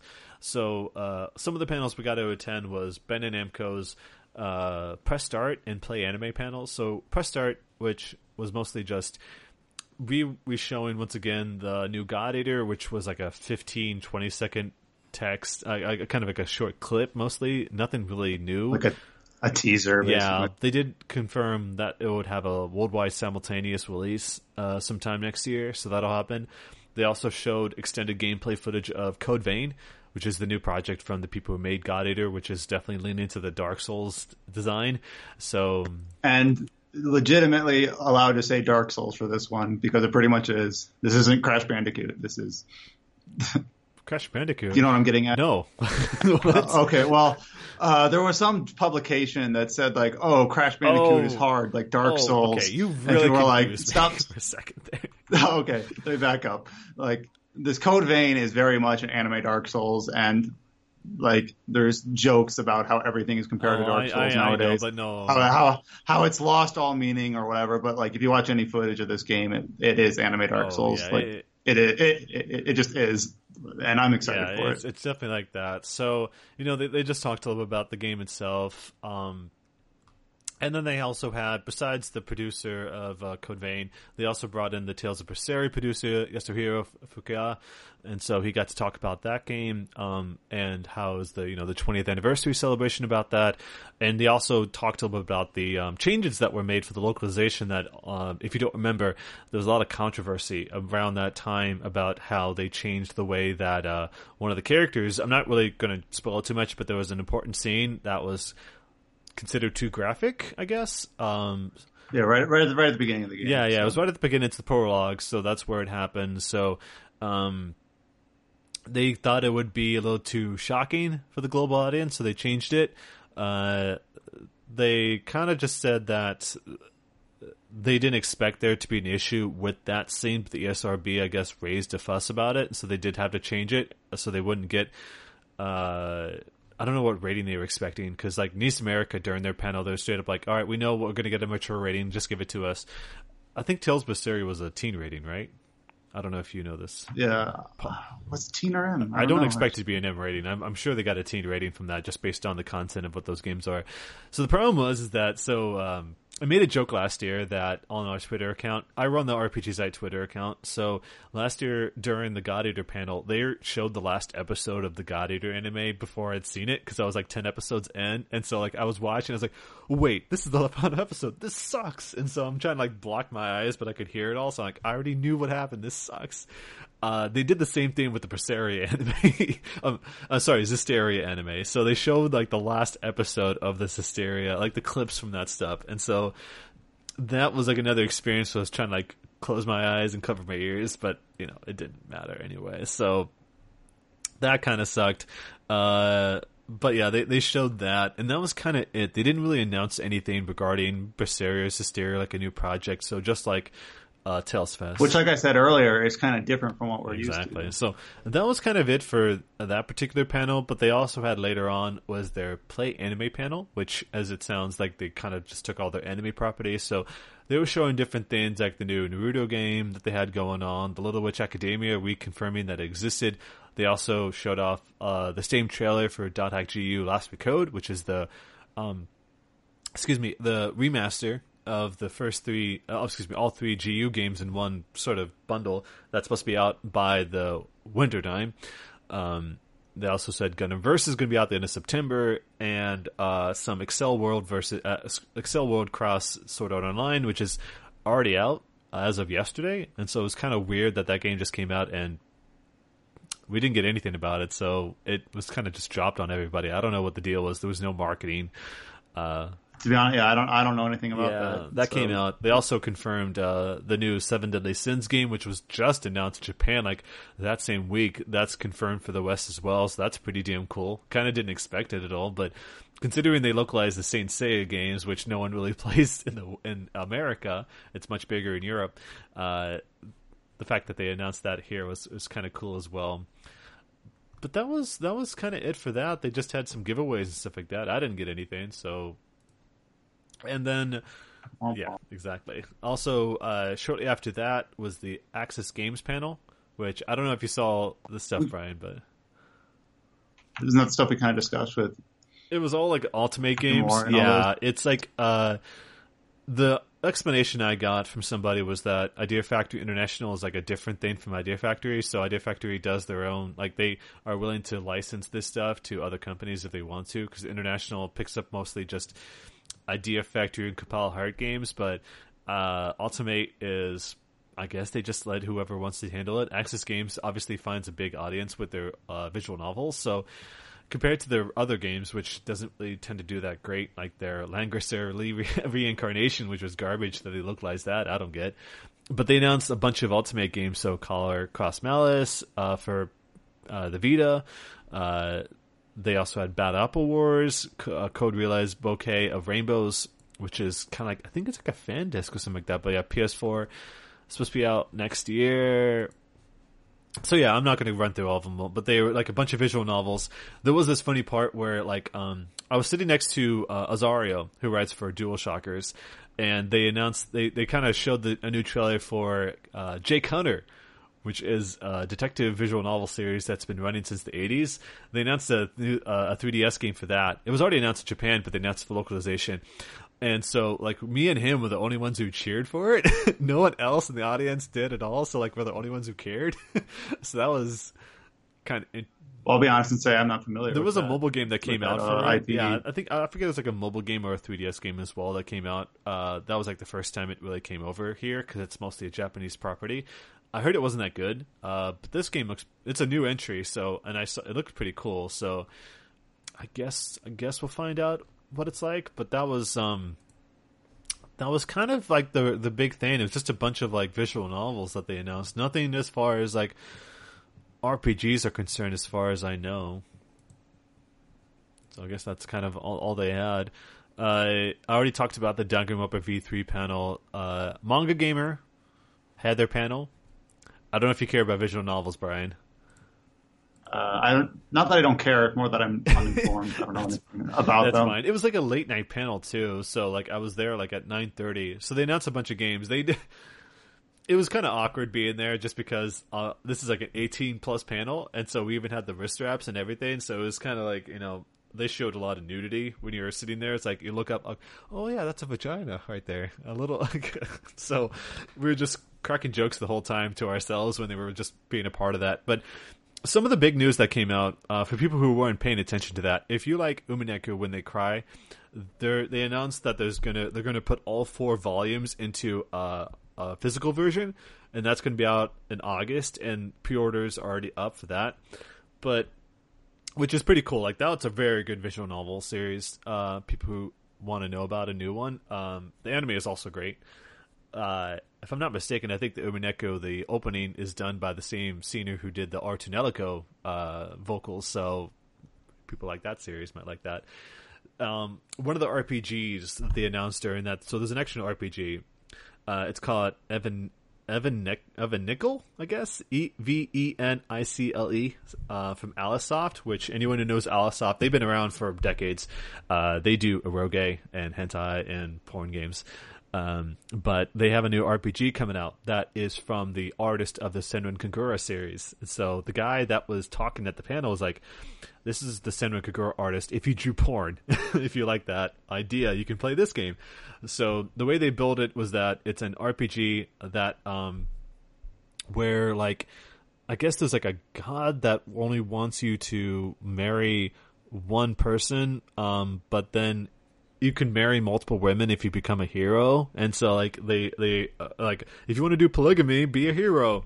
And so the design itself is supposed to be like a 90s RPG with an overworld and dungeons and stuff like that. And they kind of compared it to anyone who's played the Atelier series. It's got gameplay compared to that. So if that's something that's interesting, maybe we'll cover it. I don't know. Considering it's an RPG, maybe we will, especially because the Sam Kagura artist is popular. So we'll find out. Another game they announced, it's a game called Space Live. So anyone who's played the Neptunia series knows that that's about consoles that have come to life as girls. And so in Space Live, it's the same thing, but with web browsers. So it's like the leading web browser in this world that they built is like Netscape, I guess. And so they've got idols. They're all idols, and they represent different web browsers. So the main character is IE, which is, of course, Internet Explorer. They've got Chrome and Firefox and what's the Apple browser? I keep blanking on that. Safari. They got Safari. So they all like got. I like how, like, during this Manga Gamer segment, that's the first time I feel like I could contribute anything. Thank you. Is telling you what the Apple browser is. Yeah, so they announced that kind of stuff. And also they had guests as well. So they had Itaru Hinoe, which is the artist for Key, who did Clannad and those older, very popular visual novels. Apparently, Manga Gamer is getting into the game development business. They've been, localization all this time, but they're actually making games now. So they're teaming up with her to make a whole new game that's also a visual novel. They showed some concept art, and they talked about the game, the concept of the story itself, which is like, apparently it's all about these fairies who go to this shrine to become human and fall in love with humans, and that's kind of their, the evolution. That's where they end up in life, and that's where they, that's where they finish. I guess at some point during the story they talk about, this fairy, she becomes human, but then she goes to a maid cafe because she's curious, but then messes things up, and so she volunteers to work for them instead to help with the repairs, I suppose. And so they said that anyone who's liked the Key visual novels, which there are a ton of really popular ones, they just kind of said expect a story that'll be similar in tone, which they don't have the writer of the Key visual novel, so I don't know exactly how they're going to be able to accomplish that, but we'll find out, I suppose. They did say we'll hear more about the other people working on the game later. And then they just went into QA, so that was about it. Also, going into the next day then, Hironobu Sakaguchi, he was there multiple times. He had like a Final Fantasy. Sorry? I can contribute here. Yeah, again. I know that guy. We moved into this. So, so during Anime Expo, they had a Final Fantasy 30th anniversary show. We didn't get to attend it because we didn't realize it was going on. Anime Expo is kind of like that. They don't really do a good job promoting some of these events. So I guess that was happening on. It was like a 2-hour celebration. So apologies to people who were kind of hoping for some coverage on that. We just didn't know about it until after it happened. It was also the problem that a lot of these panels were sort of overlapping each other. So especially on like Sunday and Monday, a lot of the stuff we wanted to go to was happening at the exact same time. So we had to sort of decide what we wanted to do. But I guess Sakaguchi was part of like 3 or 4 different panels, so we didn't really have a big problem. So I went to this particular panel, which was way more Terra Battle focused. And so I got to attend that. On our Twitter account, I posted concept art that they showed off. So there's going to be a new Terra Battle Yoko Taro, who's the director of the Nier Automata and Nier series, and Drakengard, of course, and all that stuff. So I was gonna say, and Drakengard. Yeah. Oh, Drakengard, period. Yeah. So there's a new event coming up later with him and Fujisaka, the character artist. That they have a big event happening later this summer. So they also showed a lot of the first concept art for the characters themselves. So stuff that's been revealed in the past. It's got some really cool art, and I always thought the Terra Battle game had some great character designs with it. The only issue was that after a while, it just kind of became like the story was not really there. So Terra Battle 2 is supposed to be completely changed up the story itself. So there was also some really funny moments. I'm going through our Twitter feed, so I'm kind of rushing this a little bit, but there was some funny things that happened during that panel itself. And so they start off it by announcing like the Mistwalker team, like introducing people to them. And so they said first, the president is me. That's Sakaguchi saying that, and it just shows his avatar. Apparently, the avatar itself, that's what avatar he has right now. It's from the artist of the Seven Deadly Sins anime and manga, and so people would recognize that if they're into that series. So that was like a pretty cool thing. And then they introduced his games that he's worked on. So he's like, my games. And all of a sudden, like, the person that's with him, like, translating, she asked, like, what's your favorite game? And so people were shouting, like, Chrono Trigger, Final Fantasy 9, 7, and all this stuff. And they asked, like, Sakaguchi, what's your favorite game? There was that Mega 64 video that came out where they made him say Final Fantasy 9, and they bribed him for it. But he's like, Party Wave. It's free to play. Go play it. I was like, okay. The surfing game that came out like 5 years ago. Yeah, like no one like really paid any mind to because it wasn't that great. But he's like, go play it. I wish more people played it. So during the presentation, I guess that like they accidentally messed up a video that they were trying to show, and it went to the desktop. He's like, oh, my private files. Oh no, my email address is here. Oh no. He's like really having some good fun with it because yeah, it was his desktop, so they were showing that. And they did show that Mega 64 hip hop Sakaguchi as a rapper when he does the like he's got like the chains and he does the dance in front of the brick wall, and he's got the Sakaguchi with his like doing the surfs up motion with his hands. It's pretty damn cool. And yeah, they just showed up a lot of art. So and they did show gameplay footage of Terra Battle 2, which is supposed to be out by the end of the summer, is what they're saying.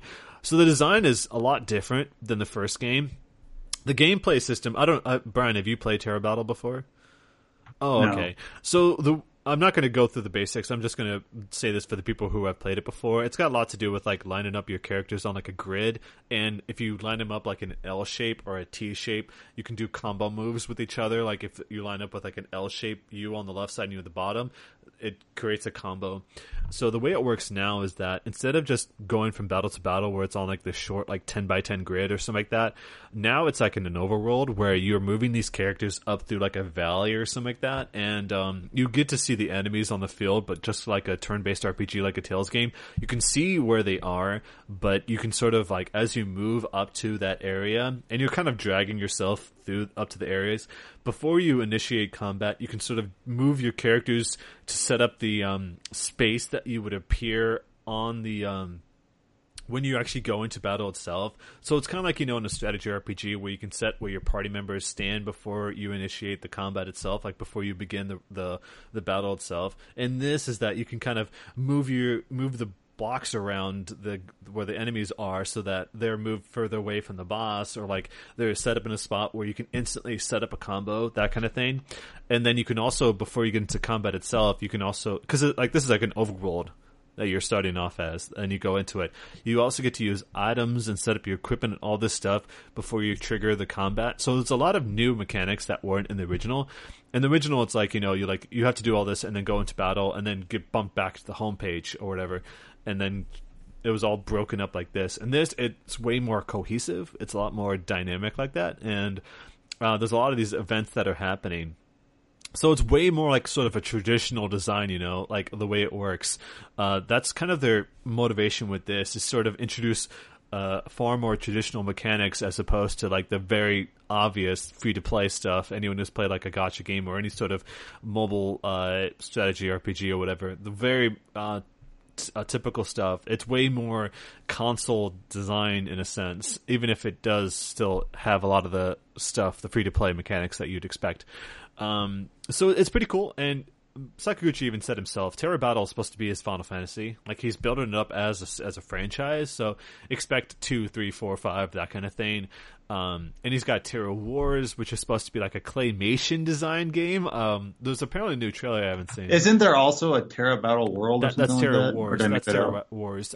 He did say that he was going through the starter, the stretch goals that from back when Terra Battle was first announced, when he had like all those stretch goals, like a number of pre-orders that, or pre-registrations that he got, that it would unlock new characters and music and stuff like that.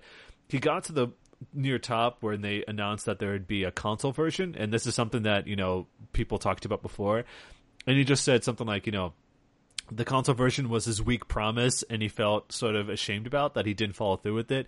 But he was announcing at that time that pre-production had wrapped up for a console version of Terra Battle. So apparently that is happening, and we'll hear more about it very soon.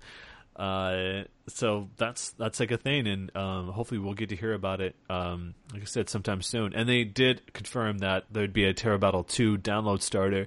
I know they had, they said that they wouldn't announce everything at once like they did before. All they would show is that they would have an artist, Miura Komatsu, who's a very famous artist that uses hand paints a lot. She like draws with her hands, you know, just like spots a bunch of paint on a canvas and just draws with that. And there's a chalk artist that's very famous in Japan. They're both helping make characters as well, and designs and stuff like that, monster designs. So that should be pretty cool. And maybe they'll have Yokotaro again, you know. Apparently they've got a good relationship now. And it's the way that the story is set up is that it's in 50 it's like, I guess they said there's 50 chapters for Terra Battle 2, but they're doing it like an episodic release, in that there'd be a new chapter each week is kind of what they're thinking of. And so you would just play through that, and there's a much higher emphasis on the story itself compared to the first game, which was just like, you know, a few lines of text and throw it away, whatever, not really paying attention, I just want to get into battle. It's way more story heavy, for sure, which should make for a much better game, because that's probably one of its biggest weaknesses in the first game. I hardly remembered it. It's like Record Keeper 2. Like, I hardly remember the story in Record Keeper. It's just mostly just jumping into paintings. And then they showed the Terra Battle 2 debut trailer, which apparently was made by a single person in CG. So that's pretty damn impressive. And I think the last thing they really got into was the Q&A. So there was some kind of cool questions that were asked. The problem is, like, the first question that was asked, I kind of noticed this in the other Q&A sessions I attended from other panels, so the first question the guy asked was like, what were the production difficulties with Final Fantasy Spirits Within? I really liked the visuals, but the story was so underwhelming. What happened that made it fall apart? And I was just like, oh my god. Like, he was really going at it. I was like, dude, that's don't ask that. It was just saying like, man, it really sucked. What happened? And he was just saying, like, you know, at the time it was difficult to make a movie like that. Like, the stuff you can do now, you can do on a MacBook as of today. He didn't really answer the question, like, the problems with that. He just kind of made it sound like the story was garbage. And Sakaguchi's like, I love story. What are you talking about? So it was like one very deflective answer. It was kind of a mean question to ask, you know. It's like, don't ask that stuff here, man. Just ask something that people want to hear about, not about the problems with Spirits Within. That's like a thing you would find, like a documentary somewhere. And he's not going to badmouth his own movie, like, duh. So it was kind of a weird time to be asking that.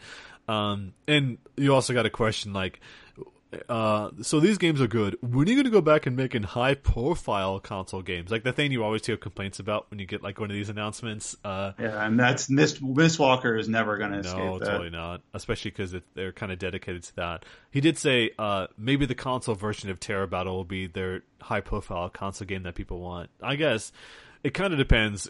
Like I'm in my head, I'm expecting just a straight port of Terra Battle, but with a gamepad support. But maybe they'll do 3D models with that stuff, which would be kind of cool. Like the way that if they do like that with, I just don't know how that battle system would really work in 3D. But you know, I'll leave it up to them to decide. Because Mistwalker doesn't really do games by themselves anyway. Like they always have someone else helping them. That was what Last Story was all about, right? And Blue Dragon and stuff like that. Like they always had another partner that helped them make the game itself. So that can totally still happen, you know. And I think one of the other questions, actually just closed it, but one of the other questions was like, would you consider working on another Final Fantasy game? Which was a question like I was like, oh, well, cool. I didn't think about that. That'd be cool to hear about. And if I'm not mistaken, it went something like, you know, he recently spent a lot of time with Tabata, the director of Final Fantasy 15. They got a good conversation going, a good friendship happening. He's like, you know, if they ever want me to come on, I'd be happy to help. So like that door is open if ever Sakaguchi wants to come back and help them make another game. Which, you know, heard about his stories about, you know, he would love to make a new Chrono Trigger, but then the higher ups in Square Enix at the time, or Squaresoft at the time, shot that down. And so if they brought back Sakaguchi and Nobuo Uematsu and other people to, you know, maybe work with, who knows, like even Tokyo RPG Factory to make a new throwback Final Fantasy game or other style game, that'd be pretty damn cool. Like that was like a dream idea in my head when they announced I Am Setsuna. It's like, what if Sakaguchi teamed up with them? So I personally would love to see that kind of thing. Or even like, you know, a new Final Fantasy. We'll see. Like apparently Yasumi Matsuno is back in good graces because he's making that Final Fantasy 14. He helped make that raid or whatever with Stormblood. So it'd be a pretty cool thing to see. I don't know. Eventually, we'll be able to talk about Stormblood on here if those people stop playing yeah, it. they're so caught up with that. I don't want to spend too much time with the other anime stuff because, you know, that's, you know, I got to see Violet Evergarden on the Cardcaptor Sakura premieres, both incredible. Violet Evergarden is the new anime from the people that made K-On! And Euphorium and like all these and Haruhi Suzumiya. It's one of the best anime studios in the business, Kyoto Animation. So Violet Evergarden is like basically movie quality production in an anime series, so that's going to be out early next year, premiering. Also into the Studio Trigger panel, which was great. Like someone as me is a big anime fan, it was great. They had Inferno Cop, apparently is coming back, and they had like a Donald Trump parody, which is just like a person with like an iron baguette on his head. It was really bizarre, and he just like him shouting at the screen and like basically cutting Inferno Cop in half and leaving him to die. It was such a bizarre ass thing, and so I took video footage of it on our Twitter account, so anyone who is interested, just do an RPG site search for Inferno Cop and you'll find it. And outside of that, went to the Neptunia panel, which was mostly just more conversations about the stuff that I've been working on. It was mostly a time for Sunako and Mizuno to talk about the upcoming Cyber Dimension and the experience they had with that, which was mostly just, you know, behind the scenes stuff. Like Sunako, who not only does character designs, but she also does some like help with the Q&A. She talked about how one of the bugs was like every time you attacked, the character would fly up into the sky further and further.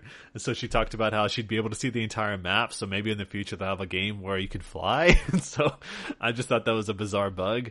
And they also had the East 8 panel, which they brought in President Kondo of Neon Falcom to talk about the game. And so it was at that time I realized Adol Kristen, the first time he's got a voice, it's Johnny on Bosch as the main character, which is like, fuck. Oh, is it really? Yeah, I heard it. I instantly recognized it. And for anyone who doesn't know... Already a reason to dislike Nice America. I don't know. It's like a thing, like anyone who doesn't know, Johnny on Bosch has been a voice actor for decades. he's been in pretty much everything you can think of as the main character. Like Persona 4 is the main character, or no, Surgery is the main character. A bunch of anime that he's been in, like Eureka 7, which is coming back. He's the main character in that. Bleach, Arc Rise Fantasia. He's in a ton of games and anime where he's the main character. And so hearing his voice, that's why you can really recognize that, like a guy in his 30s or 40s trying to sound like a kid. It's just... But they did go through a gameplay demo with that. They announced that the Silver Armor for Adol will be DLC in the West as it was in Japan. They also had gameplay footage of it. So anyone who's interested, both the gameplay footage for Ys 8 and for what was the other one I took of? Oh, Terror Battle 2. I took both of those, and they're on our YouTube channel that whoever are interested, can check that out, which is at youtube.com/rpgsetnet. So both the Terror Battle 2, it was actually played by Sakaguchi, and then Ys 8 was played by the President. Unfortunately, I didn't get the full boss fight, which at the end of it got pretty exciting, so I do apologize, but I was running out of space because I broke my other phone, so I had to stick with this smaller phone that's got like 16 gigabytes of space. And I don't know if you know this, that phone, it was like after like a few minutes was taking up like a gigabyte of space. So it was, I guess, a little too high quality. But they did say that they just talked about the story pretty much during that panel, and about Dogi and how he's always around to save him, and about the challenge, how challenging it is, and how people should play on the Nightmare mode, but the programmers got really crazy, so Nightmare mode with that game is apparently very difficult, extremely difficult. And yeah, so Ys 8 will be out sometime, isn't it like first week of September? I got to play that at E3, Oh, yeah. and while it looks good, it still just kind of looks like iterative. Does that make sense? Yeah. It plays like Celceta, which plays like 7 did. Like, it doesn't seem like it has a ton that, I mean, I'm not saying that every game has to invent the wheel, but it's just kind of like, if you've played either of the last 2 games, you kind of know what you're getting into. Totally. Like, Trails of Cold Steel 3 looks a lot like Trails of Cold Steel 2, even if it's supposed to be like a big deal. So, yeah. It's one of those things like... The one thing I do like about Ys 8 is that it's obviously initially a Vita game, and like it didn't come out for PS4 in Japan. Like, has it yet? Like, there was a long delay between its Vita release and its PS4 release or something like that. But anyways, like, so obviously it was built with the Vita limitations in mind. So like in the demo for it, I was fighting against this chameleon monster whose attacks were like incredibly well telegraphed. Like, he would obviously move his head to the left, so you would want to move your character Adol to the right. Like, it's in a way it feels kind of janky. Like, it doesn't feel like smooth. It doesn't feel like a Tales game where the tells aren't so obvious. But when you kind of go into the mindset, like, okay, this was a Vita game. It's not a PS4 native title. It does kind of justify it a little bit, and it works well with the limitations that it was made within, if that makes sense. It's definitely that's what Falcom does, like a natural thing. Like, that's one of the big critiques, especially about the Cold Steel series, that you can definitely tell they took shortcuts, which you wish they did. And that's what X8 is trying to fix with the PC release, because they wanted to add additional dialogue, but the programming wasn't really there, so they couldn't do it at the time. But now when they're doing it on Steam, they're putting it back in. So that's kind of there was their plan all along. They just didn't really get a whole lot of help. And that's why you won't see that be patched into the other releases, because Falcom hasn't contracted them to put it back into like the Vita or PS3 release. So that was the big thing. Even if some people will be upset about that decision, that's kind of, that wasn't really Falcom's, prerogative in the first place. So I guess we'll find out. And, they did kind of talk more about the game during the Q&A that happened afterwards. Like, some guy asked, would you port Ys 8 to the Switch? And he's like, I feel that the Nintendo Switch is a very Nintendo-like system. Which I thought was like, it almost sounded like a slight against it. Like, they had no plans to do it. He said he meant it in a good way, but it doesn't really seem like Falcom's got much interest in the Switch as of right now. Right, like, is there any history at all between a Nintendo platform and a Falcom title? Ys 3, Wonders of Ys, was a Super Nintendo title, and that's the game I played, so it's definitely been there before. But after that, it was like, TurboGrafx and PlayStation and like that, and PC, of course. They were deep into PC up until like a decade ago, and then, of course, they got into like PSP and Vita. So no, it's been mostly PlayStation. Well, kind of a related topic. Yeah, like Zwei is being ported, and that was Falcom's last true PC Yeah, game. Ys 2 Plus, which was one of the last ones. That's what we're getting. The version we're getting is that version. So that's technically, it was the last big PC game. And that's sometime this summer. And they're kind of getting back into it with the help of Western publishers, so that helps. They also talked about, some guy brought up, would you be willing to remake Ys 5? Because after the release of like a new Ys game, they went back and redid like an older Ys game. So Ys 5 has just been kind of sitting there. And he's like, someone asked that. And he's like, I've gotten that question like 4 or 5 times this week.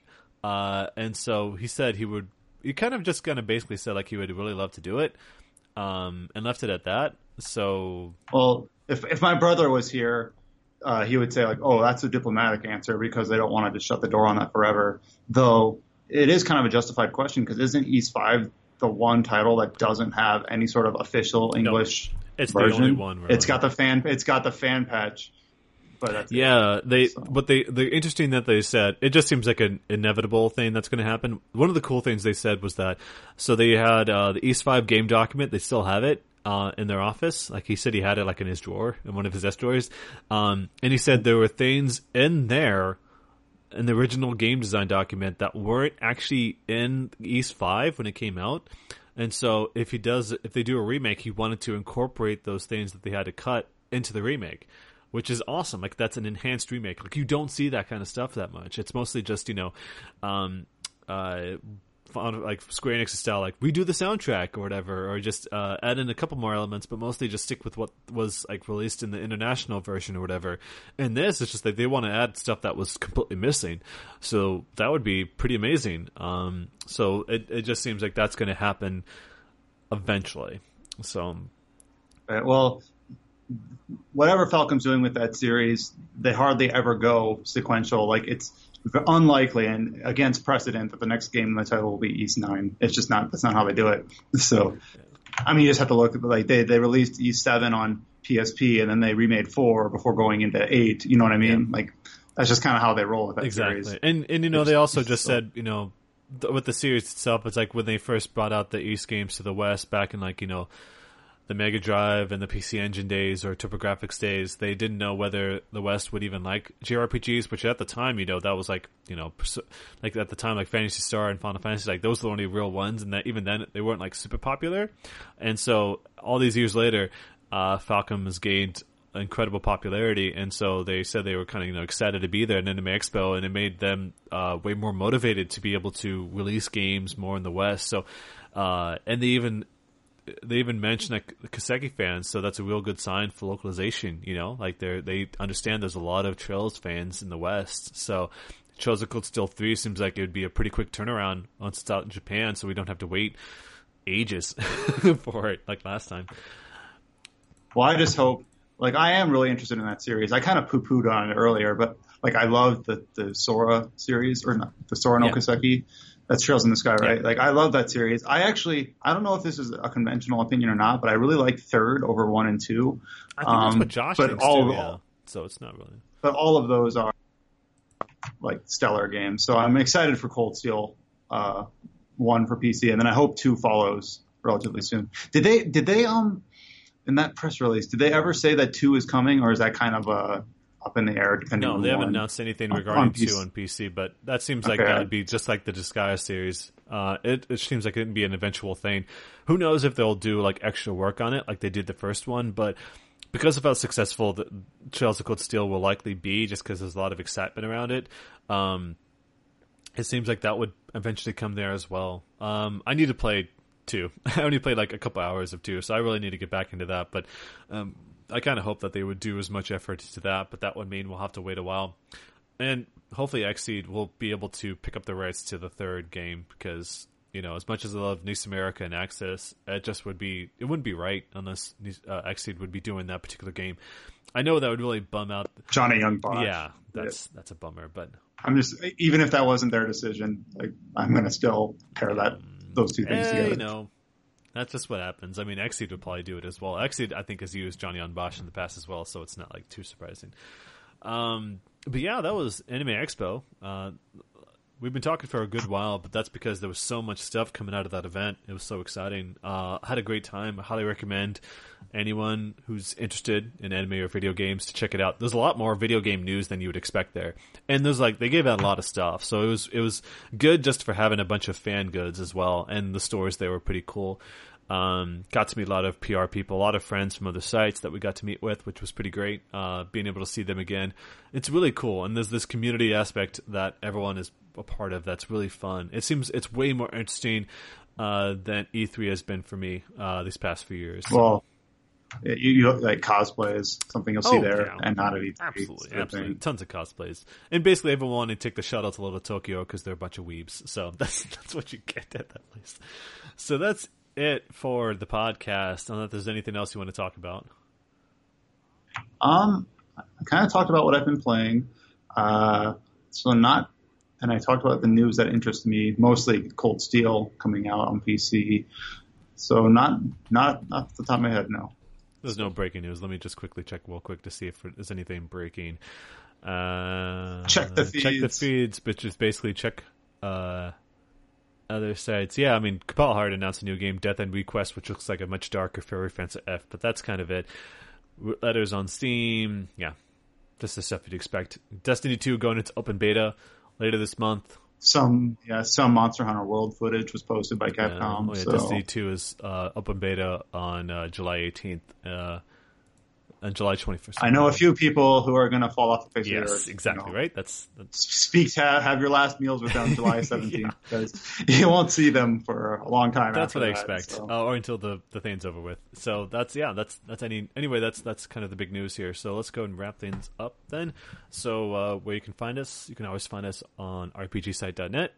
You can find us on Twitter at rpgsite, on Facebook.com/rpgsite.net. Once again, our YouTube channel, youtube.com/rpgsite.net, which we still continue to have the Valkyria Chronicles 3 video. I couldn't do one last week because of Anime Expo, but I'll have a new video up tomorrow for that. Adam also put up a great video for Final Fantasy Yes, the 12. changes. I guess I'm excited for that too. I don't have a PlayStation 4 though, but like that was one of my favorite Final Fantasy games. I know it's not one of yours, but I really liked it, so I kind of want to replay it. But maybe I'll wait for the PC release if that's going to be a thing. Yeah, I mean that'll definitely happen. I mean, for me, it's more like, I was so disappointed in the story that really bummed me out about the game. But I did recognize that the gameplay is good. Like I don't feel like I'm not harsh against that game like I am on like 10. Like I hate 10. But 12 is like one of those games where it's like I'll give it a second chance. I think with this release because there's so much more gameplay to it. Even if I know that they haven't done anything to the story, which that's not expected. Right, but anyways, I digress. I just want to say that we have a really good little preview video up on the YouTube. Yeah, and that's out this week, this upcoming week. So that's kind of the big release coming up. Like, there's not much else after that, so we'll find things to talk about between now and when the releases start picking up again in August with like Yakuza at the end of the month. And I'm kind of blanking on anything. Zwei will be out. Cold Steel this month. So keep having to remind myself it's July, and that's why I got to say that. So yeah, and lastly, the other places you can always find us on iTunes. Just search for TetraCast. You can always search for us on your favorite podcast app as well. We fixed the RSS feed problem. There was a problem with the last episode of people couldn't download it, so that would be fixed by now. Also on discord.me/rpgsite. Discord.me/rpgsite is our permanent link to that. So if you want to check that out, always active, always a lot of fun chatting with people. Anime is premiering, so people are into anime for the summer, and that's a lot of stuff to talk about there. And any events that are happening. And lastly, we like to talk about where you can find us on Twitter. So where can they find you, Brian? I am at Zeomassicot, ZeoMassicot. And you can find me at Zachary. So that's it for this July 8th, 2017 edition of the TetraCast. Thank you, Brian, for being a part of this, and thank you all for listening. And catch us next week for yet another episode of the TetraCast. Bye, everyone.